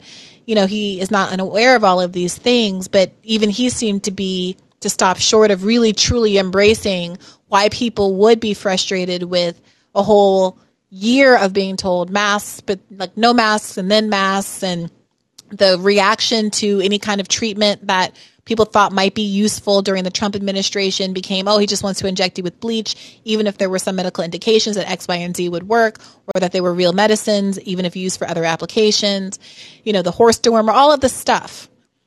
I think that it's really about fear. It's the same fear. Leftists don't want to seem like losers, and leftists don't want to seem fringe. Can I they already are. Yeah, go ahead. It reminds me a little bit, the fear that you're pointing out reminds me maybe a little bit of the frustrations that a lot of people on the left had with Bernie Sanders in 2020. The fear of, not wanting to say anything other than Joe Biden is my friend, Joe Biden is not corrupt.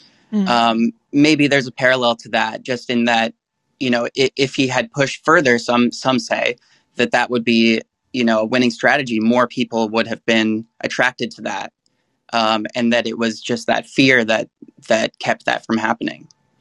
Yeah, I don't know. I mean, I could talk to a million therapists about what was going through, what motivated Bernie's approach.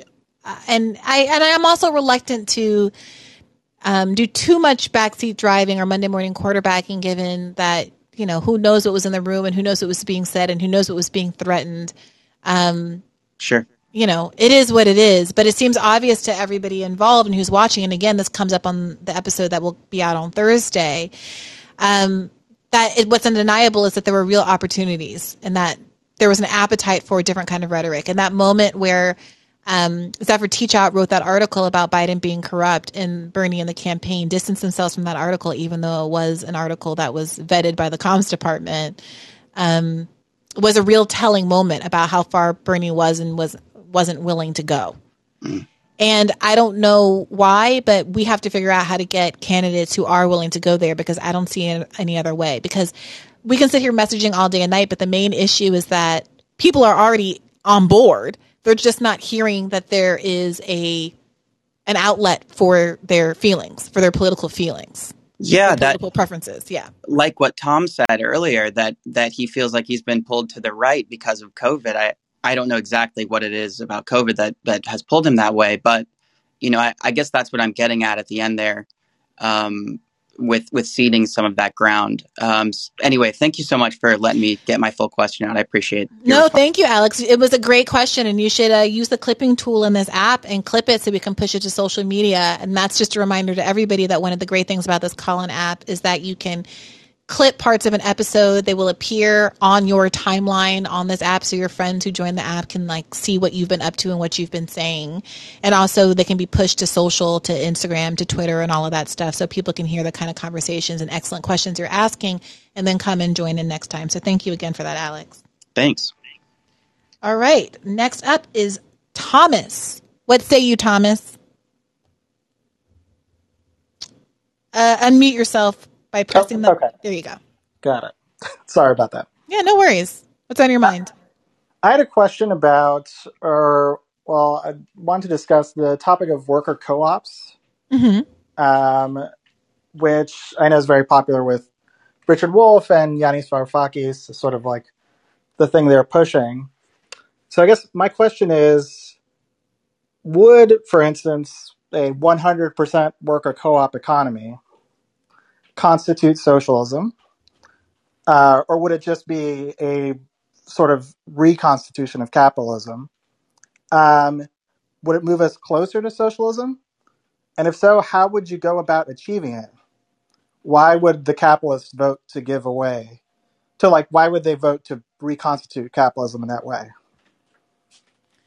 Well, I think this is a question that would be a great question for Richard Wolff or Yanis Varoufakis. I don't know that I can weigh in any way that's particularly informed. I think it certainly would move us closer. But your last Why question is about that? Well, I think the part of the idea of having worker co-ops would be that the decision making would be diffuse to benefit the individual workers as opposed to benefiting owners or shareholders. So you would have decision making being done at some level that no longer, say, supports political efforts like deindustrialization, moving jobs overseas, that contributed to the kind of decline that we saw during the 80s and 90s. And there will be political effects in terms of lobbying and how our elected officials are mobilized if all of the corporations that are currently lobbying to benefit themselves and shareholders suddenly have interests that align more closely with workers, and that there might be longer arm downstream effects across our political landscape, because at root, the extremely affluent business interests that are driving a lot of the corruption in our politics just simply wouldn't exist anymore. I mean, that's just a thought as to why it would get us closer there, because it would have political effects. Sure. Potentially. I mean, I'm somewhat skeptical even of the idea that outside of government enforcement that everything would have to be a worker co-op. That's sort of a... Well, that wasn't the question. I mean, Right. Is your question was, if this were the case, what would this make a difference? Not, do I believe that this is what we should do? It sounds like you have feelings about whether or not we should be aiming for 100% worker co-ops, which I'm not really prepared to weigh in on, because the really fundamental question we're having right now is we have no worker co-ops basically, and how do we get some? So I don't know that doing an absurdist extremist version of the argument is especially useful at this juncture. Sure. And then I'm curious why that's on your mind. Well, I guess so. My understanding was that the topic of the previous episode, which was the entrepreneurship question, that one of the sort of solutions to this issue that was presented was, how about worker co-ops as a sort of way to incorporate entrepreneurship into the left? Is that right? I hope I'm not it's about framing. It's saying that if there are these people who value the idea of entrepreneurship and who are therefore made timid by the notion of socialism because they think that socialism means state ownership and that individuals aren't allowed to start their own businesses or make any kind of individual profit, that by clarifying that when you think of socialism, you should be thinking, if anything, of worker ownership, which is a kind of entrepreneurship, if you want to think about it this way, and a way for owners to exercise their own values and interests in the workplace the same way that entrepreneurs can, that might make them less skeptical of afraid of socialism. I guess is the idea that this is sort of pitched to workers who want to become entrepreneurs or small business owners. It's pitched to people who have expressed a desire for entrepreneurship, and the argument that's made during the podcast is that we're talking about Black voters in particular, who many on the left have lamented haven't gotten on board with the agenda at the same rate as white Americans have, or even Latinos have. And therefore, let's talk about the culturally specific things that are going on in the Black community. And one that Teslin raised was the value of entrepreneurship, because of the ways in which entrepreneurship has been an off-ramp from a racially exploitative employment system forever for Black Americans. And therefore, demonizing entrepreneurship is demonizing a kind of freedom that Black Americans have felt from a racist employment infrastructure.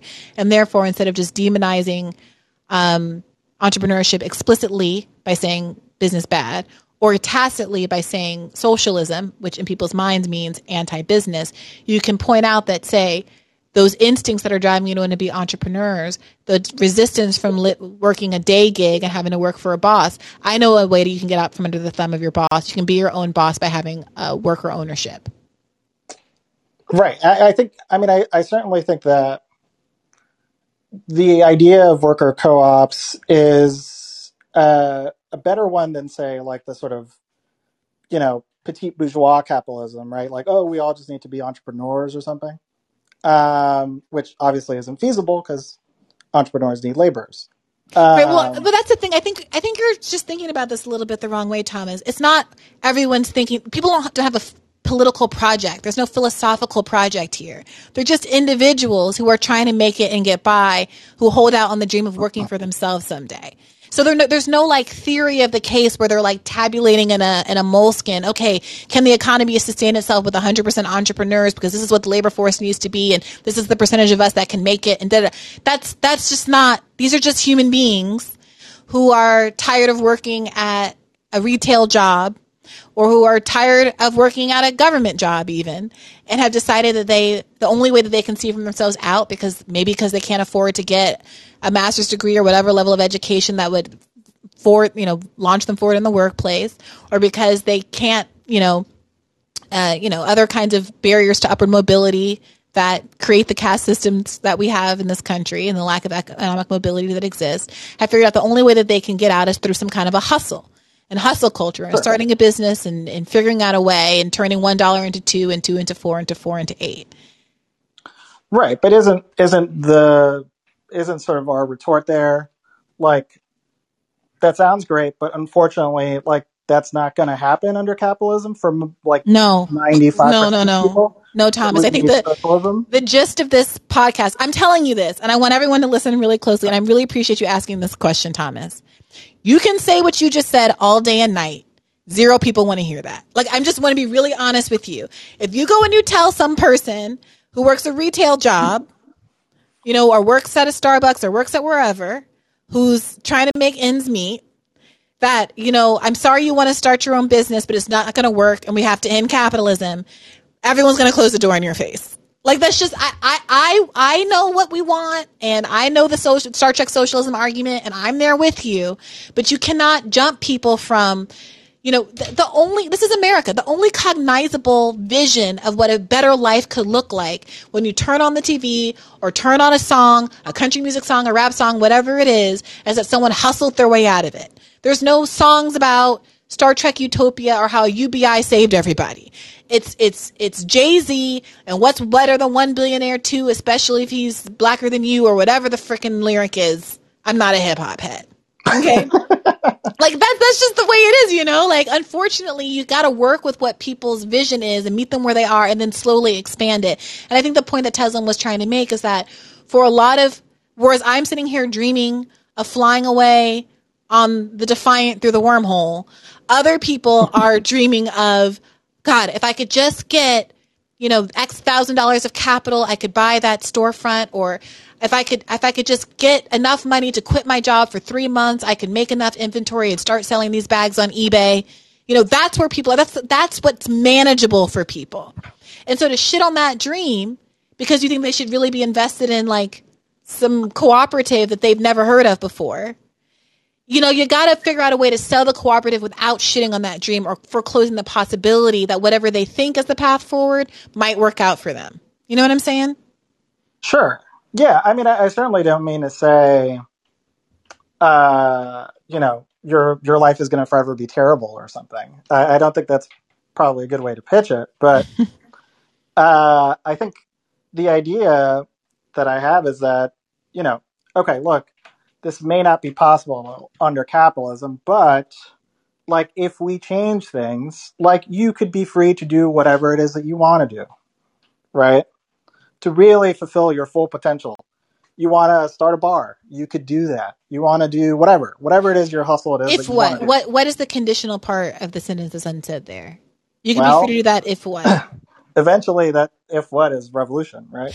Right, and that's what I'm saying. Like, you, me, we're all down for the revolution. I got my Bernie bobblehead doll in a sweater with a Unfortunately, I don't think pickaxe or Bernie whatever. will be part of the revolution. Right. But I'm joking. But like the point is, I like, know. we're all down for the revolution here. But like, no one wants to hear you can have your dream as soon as we do a revolution.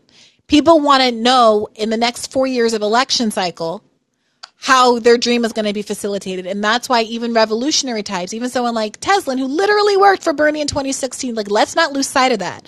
Even if you disagree with Teslin and her approach and think, oh gosh, that kind of thinking, I can't convince someone like that. You don't need to convince Teslin. She worked for Bernie in 2016. I didn't. You didn't. She was there in the trenches when nobody believed in Bernie, right? So I think that sometimes leftists have to acknowledge that even people who disagree with some part of the predominant leftist lingo still support leftist policies and support someone like Bernie Sanders because something for them is in there. Just like I often bring up the example of my coworker on the campaign whose dad was from Venezuela and who hated socialism but loved Bernie. Just because someone disapproves of something or just because there's a difference of opinion with someone on one aspect of it doesn't mean that person isn't willing to vote for you or they're not on your team. And I think that when it comes to entrepreneurs, I think there's a lot of reason to kick people out of the big tent. I think there's some things that are non-negotiable. But after decades of people being lied to by politicians about what's possible, the idea that you're going to convince someone that not only you're going to do a revolution in 4 years, but that it's going to nurture their benefit in 4 years, it's too tall an order. You got to be like, we're working on the revolution, and in the interim, here's how we're going to help your small business succeed. And those things don't have to be in conflict. Right. No, I mean, I certainly don't think. I think pitching the idea that we're going to have the revolution in 4 years or whatever is misguided. I totally agree with that. But I guess my question is: are we far enough advanced to even is there even a left to the point that we can actually be like, oh yeah, elect us into office and we'll make things happen? Like, I don't think. No, there isn't. No, I don't think we have a real left yet. We have leftists. I think Pascal Robert likes to say this, but not a left. Mm-hmm. So is the question of, I don't know, are we getting ahead of ourselves when we're questioning how do we pitch to people how we can deliver things in elections in 4 years? No, that's not the question. Right. That's what you brought up. That's not what I'm talking about. What I'm talking about is how we communicate with people, not pitching them on anything, but how to communicate with people and get them to see themselves as a political part of a political group that is something other than a Democrat. Well, yes, that's important. Sure. Yeah. Yeah. But thank you for your question, Thomas. Thank you. I appreciate it, and thank you for from listening.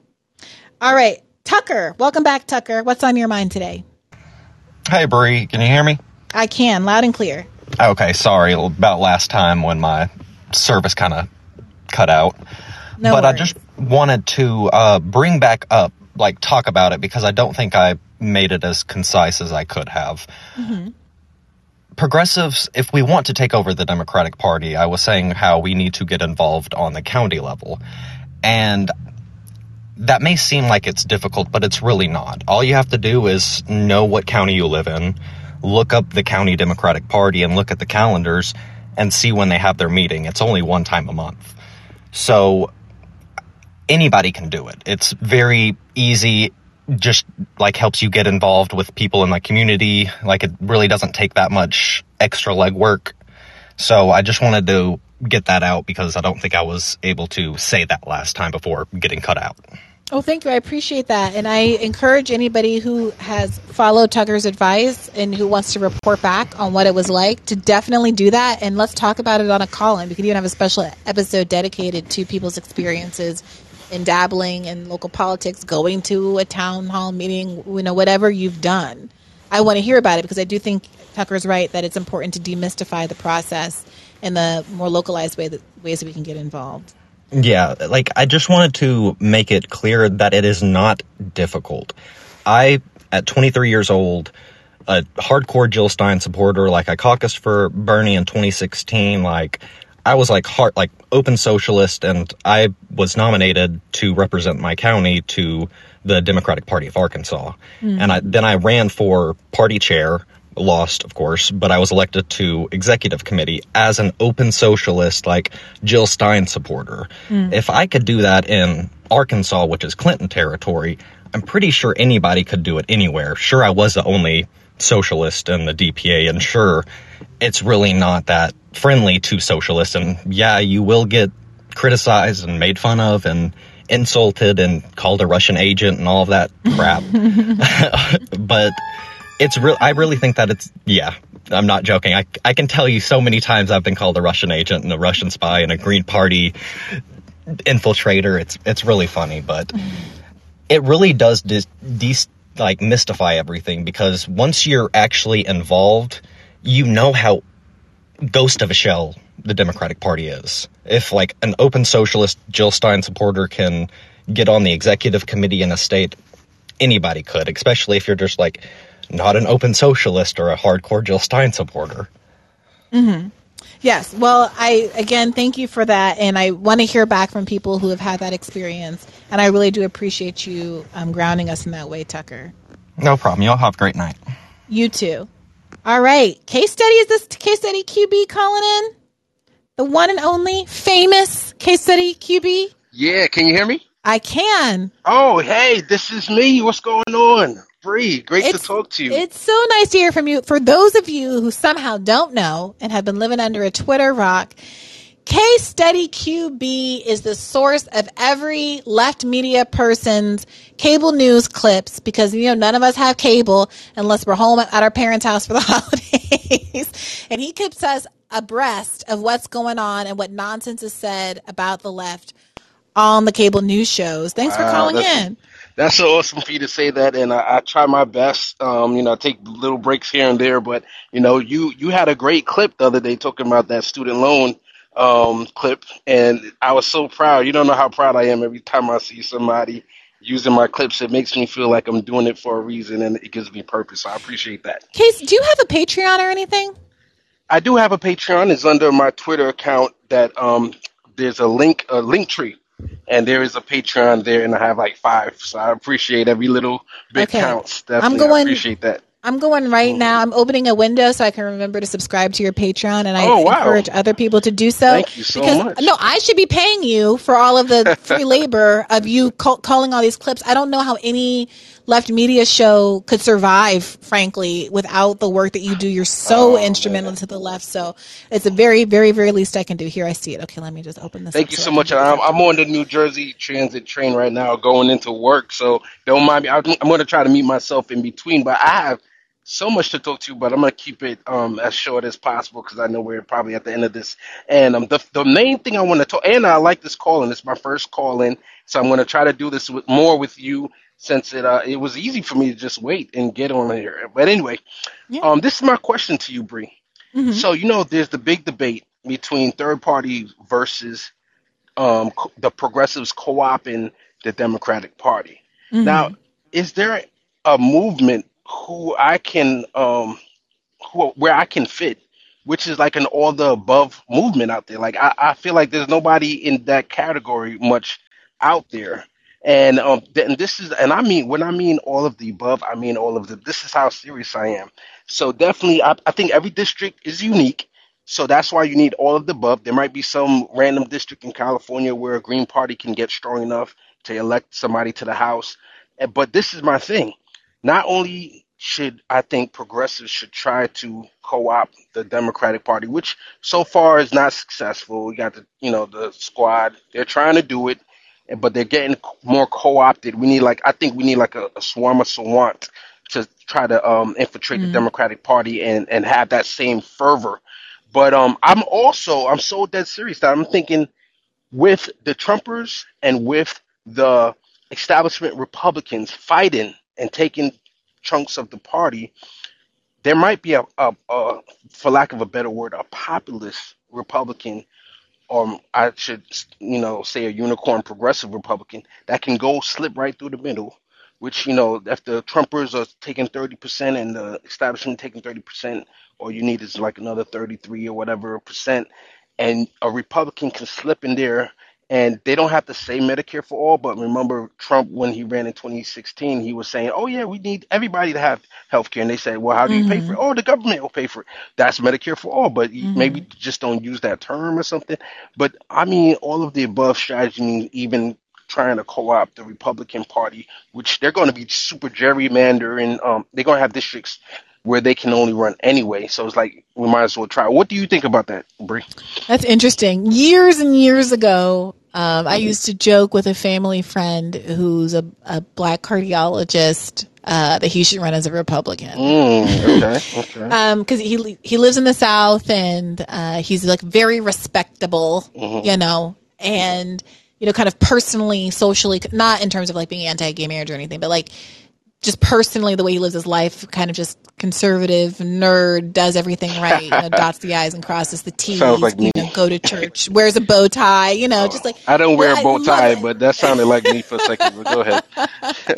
And lovely man, he's like kind of like an uncle to me. And I used to joke that he could have a career in politics in front of him because there's no real ideological underpinning to being Republican anymore. It's not like you actually have to believe in small government or anything. They don't Yeah, care. It's all contingent on the issue.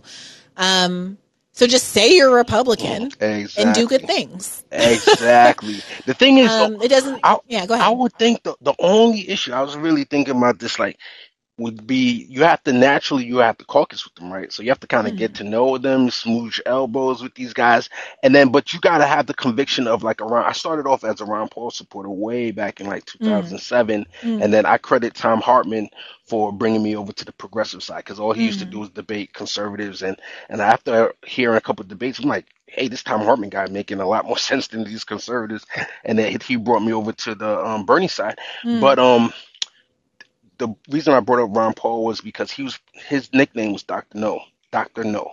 So he would, or even to Republicans, he was voting no, no, no, no, no. So he Mm-hmm. was a very principled guy, and I would think, like, if you're a progressive Republican, you would probably have to vote no, especially even on Republican legislation. What you think? Yeah, I don't see it would be a problem. You just be like Joe Manchin. Yeah, exactly, exactly. So I'm not going to take up too much of your time. I know you're at the end of your queue, but I'm definitely going to try to call in more often because I have if you to allow me real quick to shout out, I have an initiative called the People's Gauntlet, Mm-hmm. peoplesgauntlet.com. That's basically, long story short. Actually, and real quick, also, I agree and concur with the other person saying that you should run for office because I am a strong believer that people should run who don't want to run. So as of right now, you definitely don't run, which means I want you to run. So I don't know if you know Socialist MMA, Nick. Yeah, of course. I've been trying to get him to run as well over there in Mm. Kansas. He lives in Kansas, and I'll add you to my list of trying to court you to run also. But the People's Gauntlet is basically you talked about how you would have questions and we should have a way to workshop those questions. Well, Mm-hmm. my peoplesgauntlet.com is 5 different gauntlets with between 6 to 10 topics, which you can also say questions. And that's a good idea. I might have to put a part of the infrastructure of the People's Gauntlet into trying to save like the best answers or something. I don't know. I'll think about it. But anyway, I talked enough. Thank you so much for having me on, Bree. Thank you so much, and thank you for everything you do. And a Mhm. reminder that everyone should definitely be following Case Study on Twitter, even if you can't financially support, because he does excellent, excellent work. Thank you so much. Have a good one. You too. All right, Spencer, you are the next caller. How are you doing? I'm doing well, Brianna. How are you? I'm doing well, thank you. What's on your mind this evening? Gosh, so much. The first thing I wanted to comment about was really this point of, and not really contention, but I guess maybe like a gap in understanding that Nick spoke to at the very beginning, but that I Mm-hmm. personally like relate to. I felt that dissonance as I was listening to the episode Mm-hmm. as a socialist, right? Like I have this now, like I've spent a lot of time actually figuring out what I feel ideologically Mm-hmm. in this process of joining a socialist party and all of that stuff. And I was thinking about as I was listening to this that I think the thing about all of this that maybe some leftists need to remind themselves, myself included, is that like Americans aren't very consistent in their ideology in my experience. Mm-hmm. Myself included. Like to kind of tell a story that ties together a lot of what I heard today. There's I forget the gentleman's name who suggested like running within the Democratic Party. Who called in just now? Caller. Oh, just now. Oh, Case Study Yeah. QB. I'm embarrassed to say I No, don't actually know not cases. Case Study QB. I know Case Study. The guy who was talking about his experience running like as a Jill Stein Green Party voter. Oh yes. Was that Tucker? I think it was Tucker. I believe Tucker. Sorry for forgetting your name, Tucker.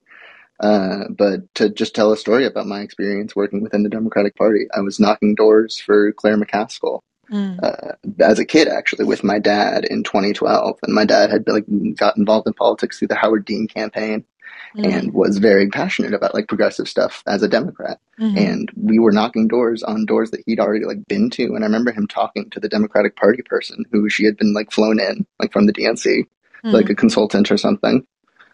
To not from around here, and she basically told him like, I know you've been there, but we need to hit all of these doors. I have like numbers I need to hit. And Dad was making the point of like, well, they're angry, like they're frustrated that we're bothering them after they've said, hey, please don't knock anymore. Like, why are you doing this to our future support? And she essentially just brushed him off or just gave him an I don't care answer. I don't know. I remember him telling me this. I wasn't actually there. Anyway, sorry. No, don't apologize. Apartment right now. Well, I hope very it's not for shivery as I tell this story. Not for any landlord deficit related reason. I hope it's just because you're doing intermittent fasting and trying to like cut weight or something. No, I'm just dumb and I only just now put a sweater on. I was getting cold. Okay. But so your point is that there's a lot of sorry. ineptitude within the Democratic Party in terms of communicating with voters? Well, I think there's a lot of ways in that they demonstrate that they don't care about their constituents. I think that is kind of just a microcosm, one that, shows that they're not rooted in the community. And that it is corrupted by money. And to give Case Study a shout out, I was amazed that he was on here before me. I feel honored, honestly, because I have seen so many of his clips. And one of the things that, I don't know if it was Case Study or who showed me this, but I remember Claire McCaskill, after I, as a child, knocked doors for her after the 2020 campaign, went on MSNBC and her, I've heard you say, tacky ranch kitchen, which is correct and fair, and she deserves it. Because she threw my community under the bus. She said transgenders cost us this election in so many words. I don't even remember that one. Oh, I think there was maybe even a Hassan Piker video where I saw it. I think that might have been what introduced me to it if it wasn't Case Study. She is the worst. Also, it's praxis to make fun of rich people's tackiness. I don't know if I'm an authority to speak on that, but I'm for it regardless. And I guess all of this is to say that like experiences like that are part of what drove me away from the Democrats. And I also have strategic and political reasons now for not wanting to work within the Democratic Party that I would be happy to talk with someone like Tucker about in good faith. Because I get the sense that like people should, if they still believe in that, should do that, in my opinion. I'm not one of them, but sure, go do it. Why not? Better that you're doing that than someone's not doing that. Yeah. I think is part of the personal experience there that made me angry enough as a human to just seek other options. So I guess what I'm saying is there's a lot of ways in which our politics are inconsistent and incoherent. Yeah. As people in America. I think that's really right. And like, I do want to say I empathize with the first caller. I feel the dissonance too, like I felt it when I was talking to her, and I have to remind myself all the time also not to get upset or frustrated or want to write off voters.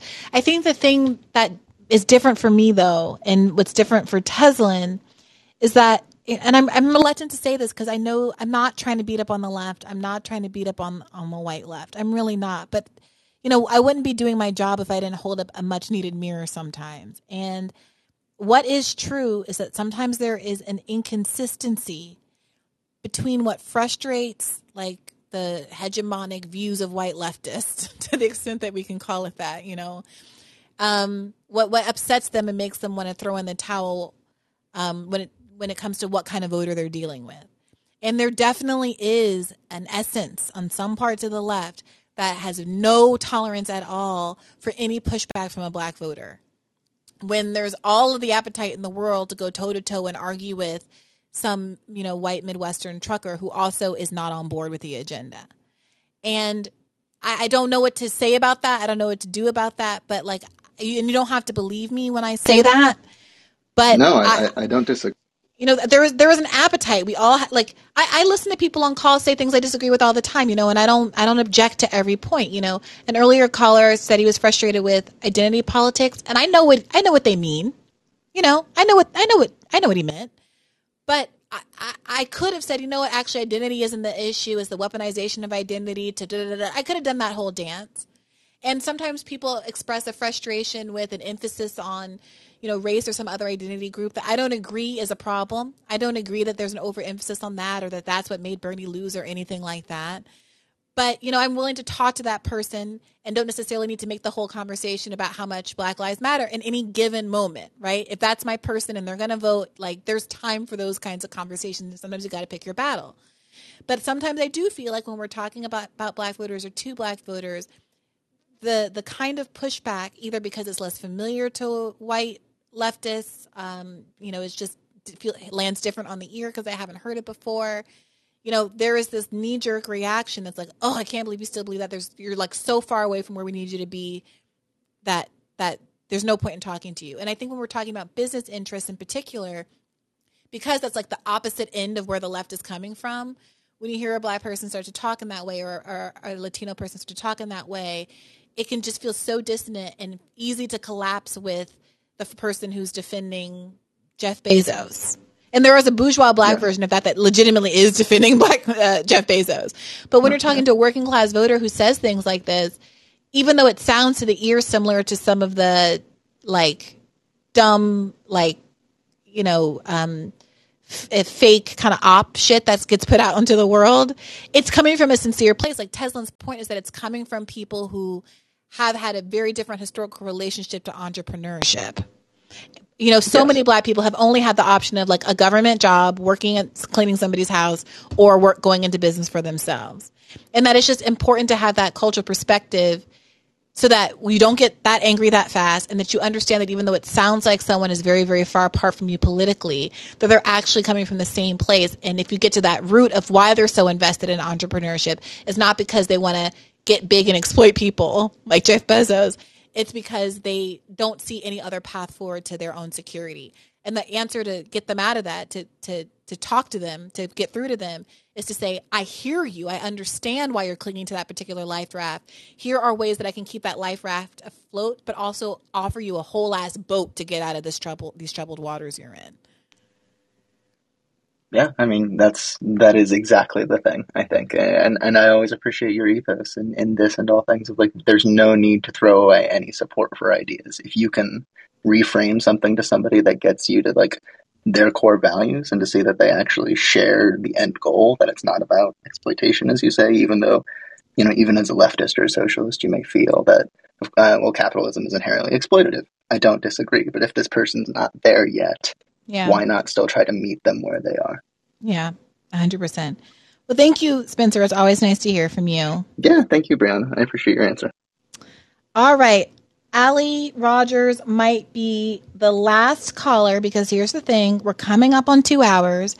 I ordered a vegan pizza from And Pizza that's been sitting outside my door for at least 45 minutes. It's not because I'm vegan. It's because I'm lactose intolerant. And I feel the need to pick it up and get it. But let's hear what you have to say, Allie. Bree, can you hear me? Oh, I can hear you. Allie, how are you doing? Yeah, hi. Great. I will be brief because I'm also lactose intolerant, and that pizza sounds amazing. I wonder if some of this, we're kind of stuck in, an American culture problem. I find with a lot of these things, the right has really just... Ooh, Allie, you cut out. The right has just... Or, captured, kind of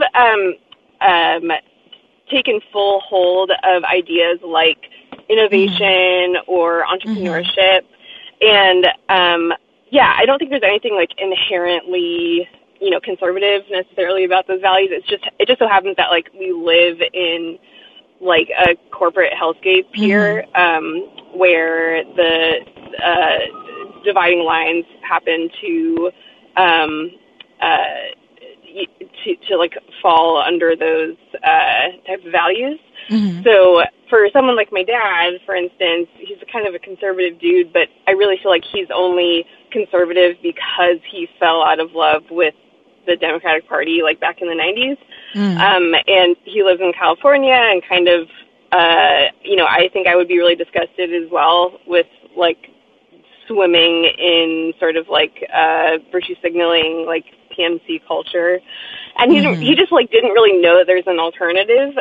But he's someone who's very much always emphasizing like personal responsibility and like small business and stuff. And anyways, I just wonder or I'm more interested in, stepping back and seeing like how maybe people in places like Italy or Spain who have some more co-op centered economies, like how they feel about entrepreneurship or these kind of like values or words that we associate with like being like the bad right or like bad capitalist.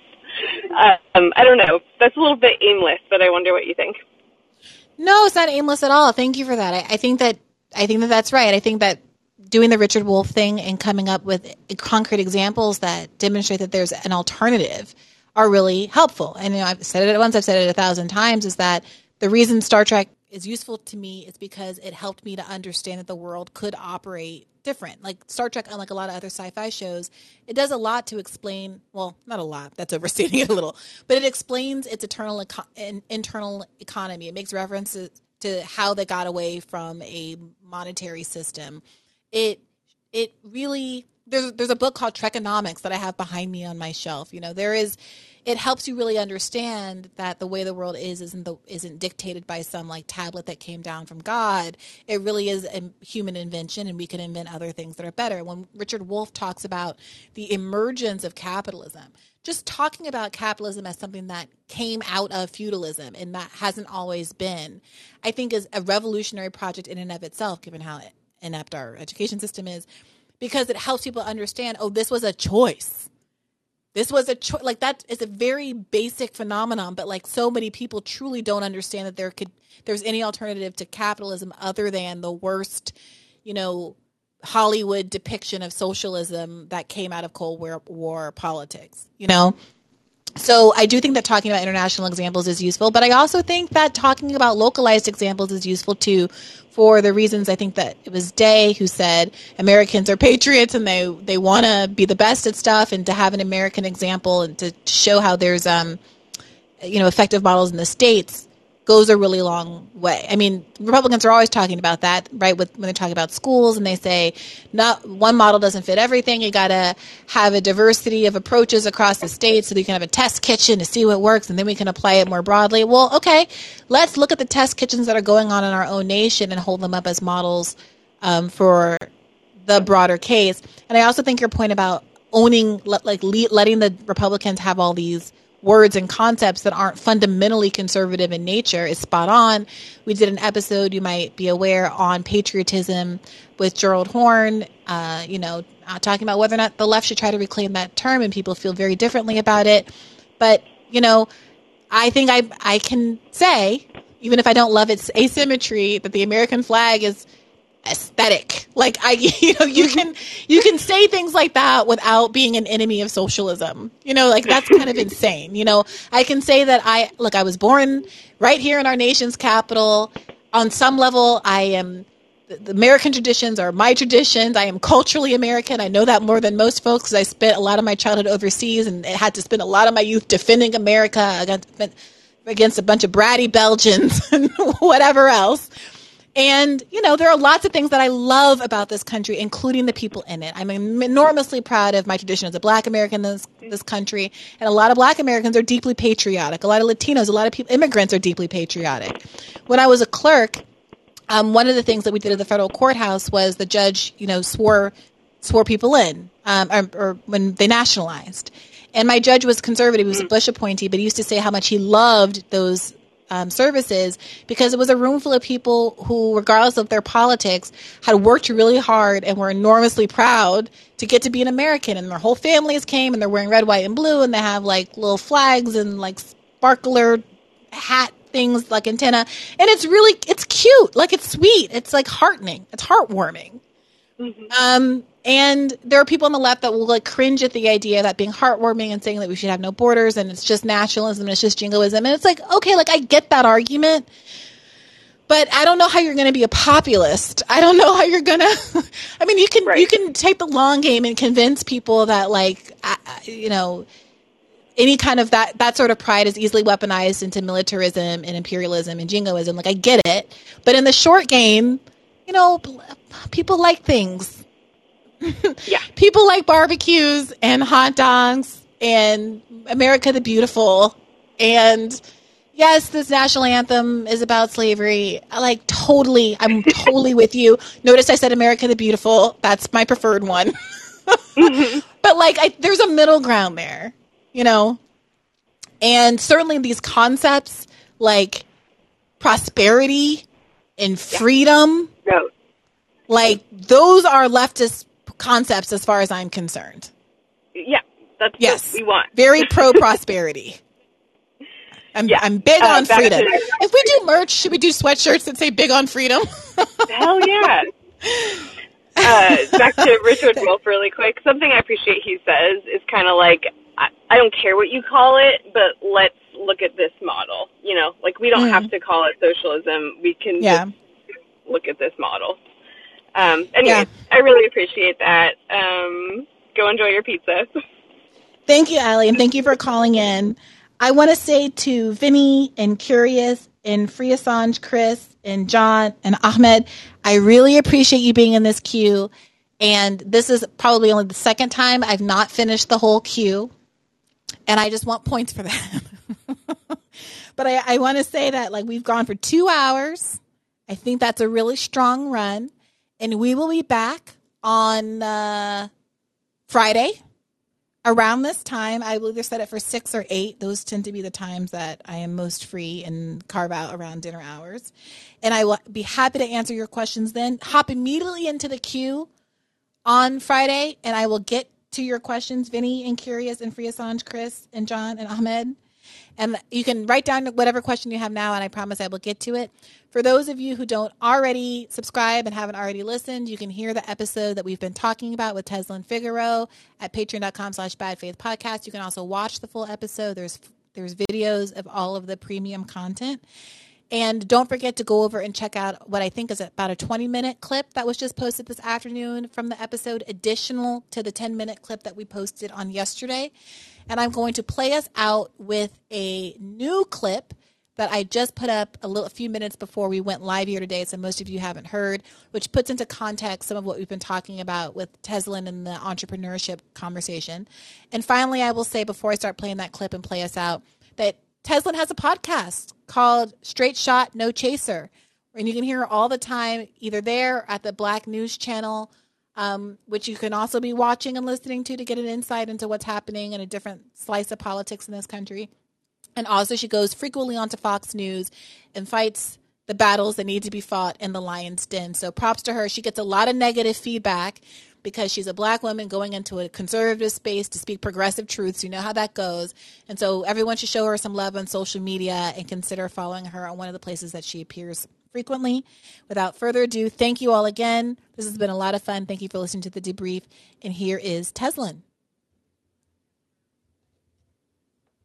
Feel what I have heard Black business folk feel completely homeless because if they really align with what works for their business, it's probably going to lean more moderate or more right. But they don't want to be a part of the Republican Party. So who grabs those folks up? Like who gets those folks? And 90% of them are one employee of self-employed. So they're still working somewhere. So how can you marry those two things and not just all be $15 an hour? Part of me is torn here because while I certainly appreciate a desire for people to do what makes them happy and pursue whatever creative endeavor or sell whatever it is that they love to do and make what they want to make, so much of what would support that effort are things like not having to worry about healthcare, not worry about having to pay your employer's healthcare, which is the number one expense for small businesses, and also not having to worry about, can I actually leave my job and commit to this thing that I'd prefer doing?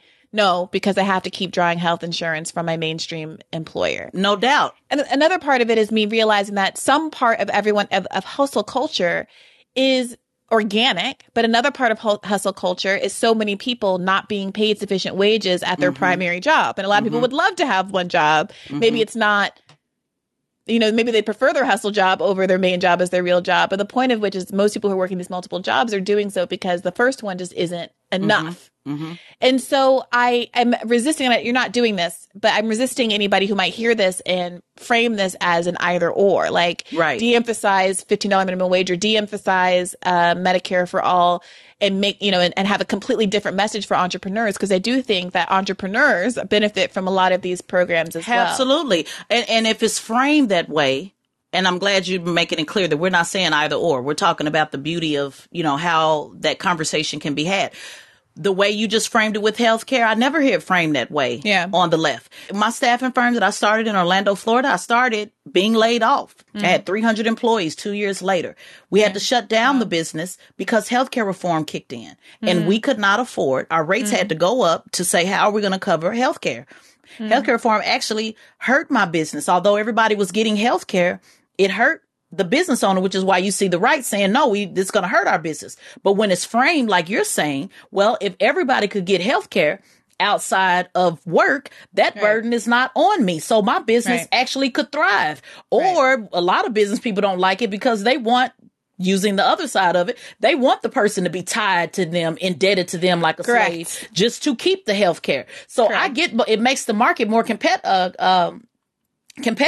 when you're able to bounce around and say, I can just work where I want to work and I don't have to be tied to healthcare. So that's an absolute great way to frame it. But that conversation is never had on the left. It's just, this is just what we need to do. And that's just it because people need healthcare. And that's just it.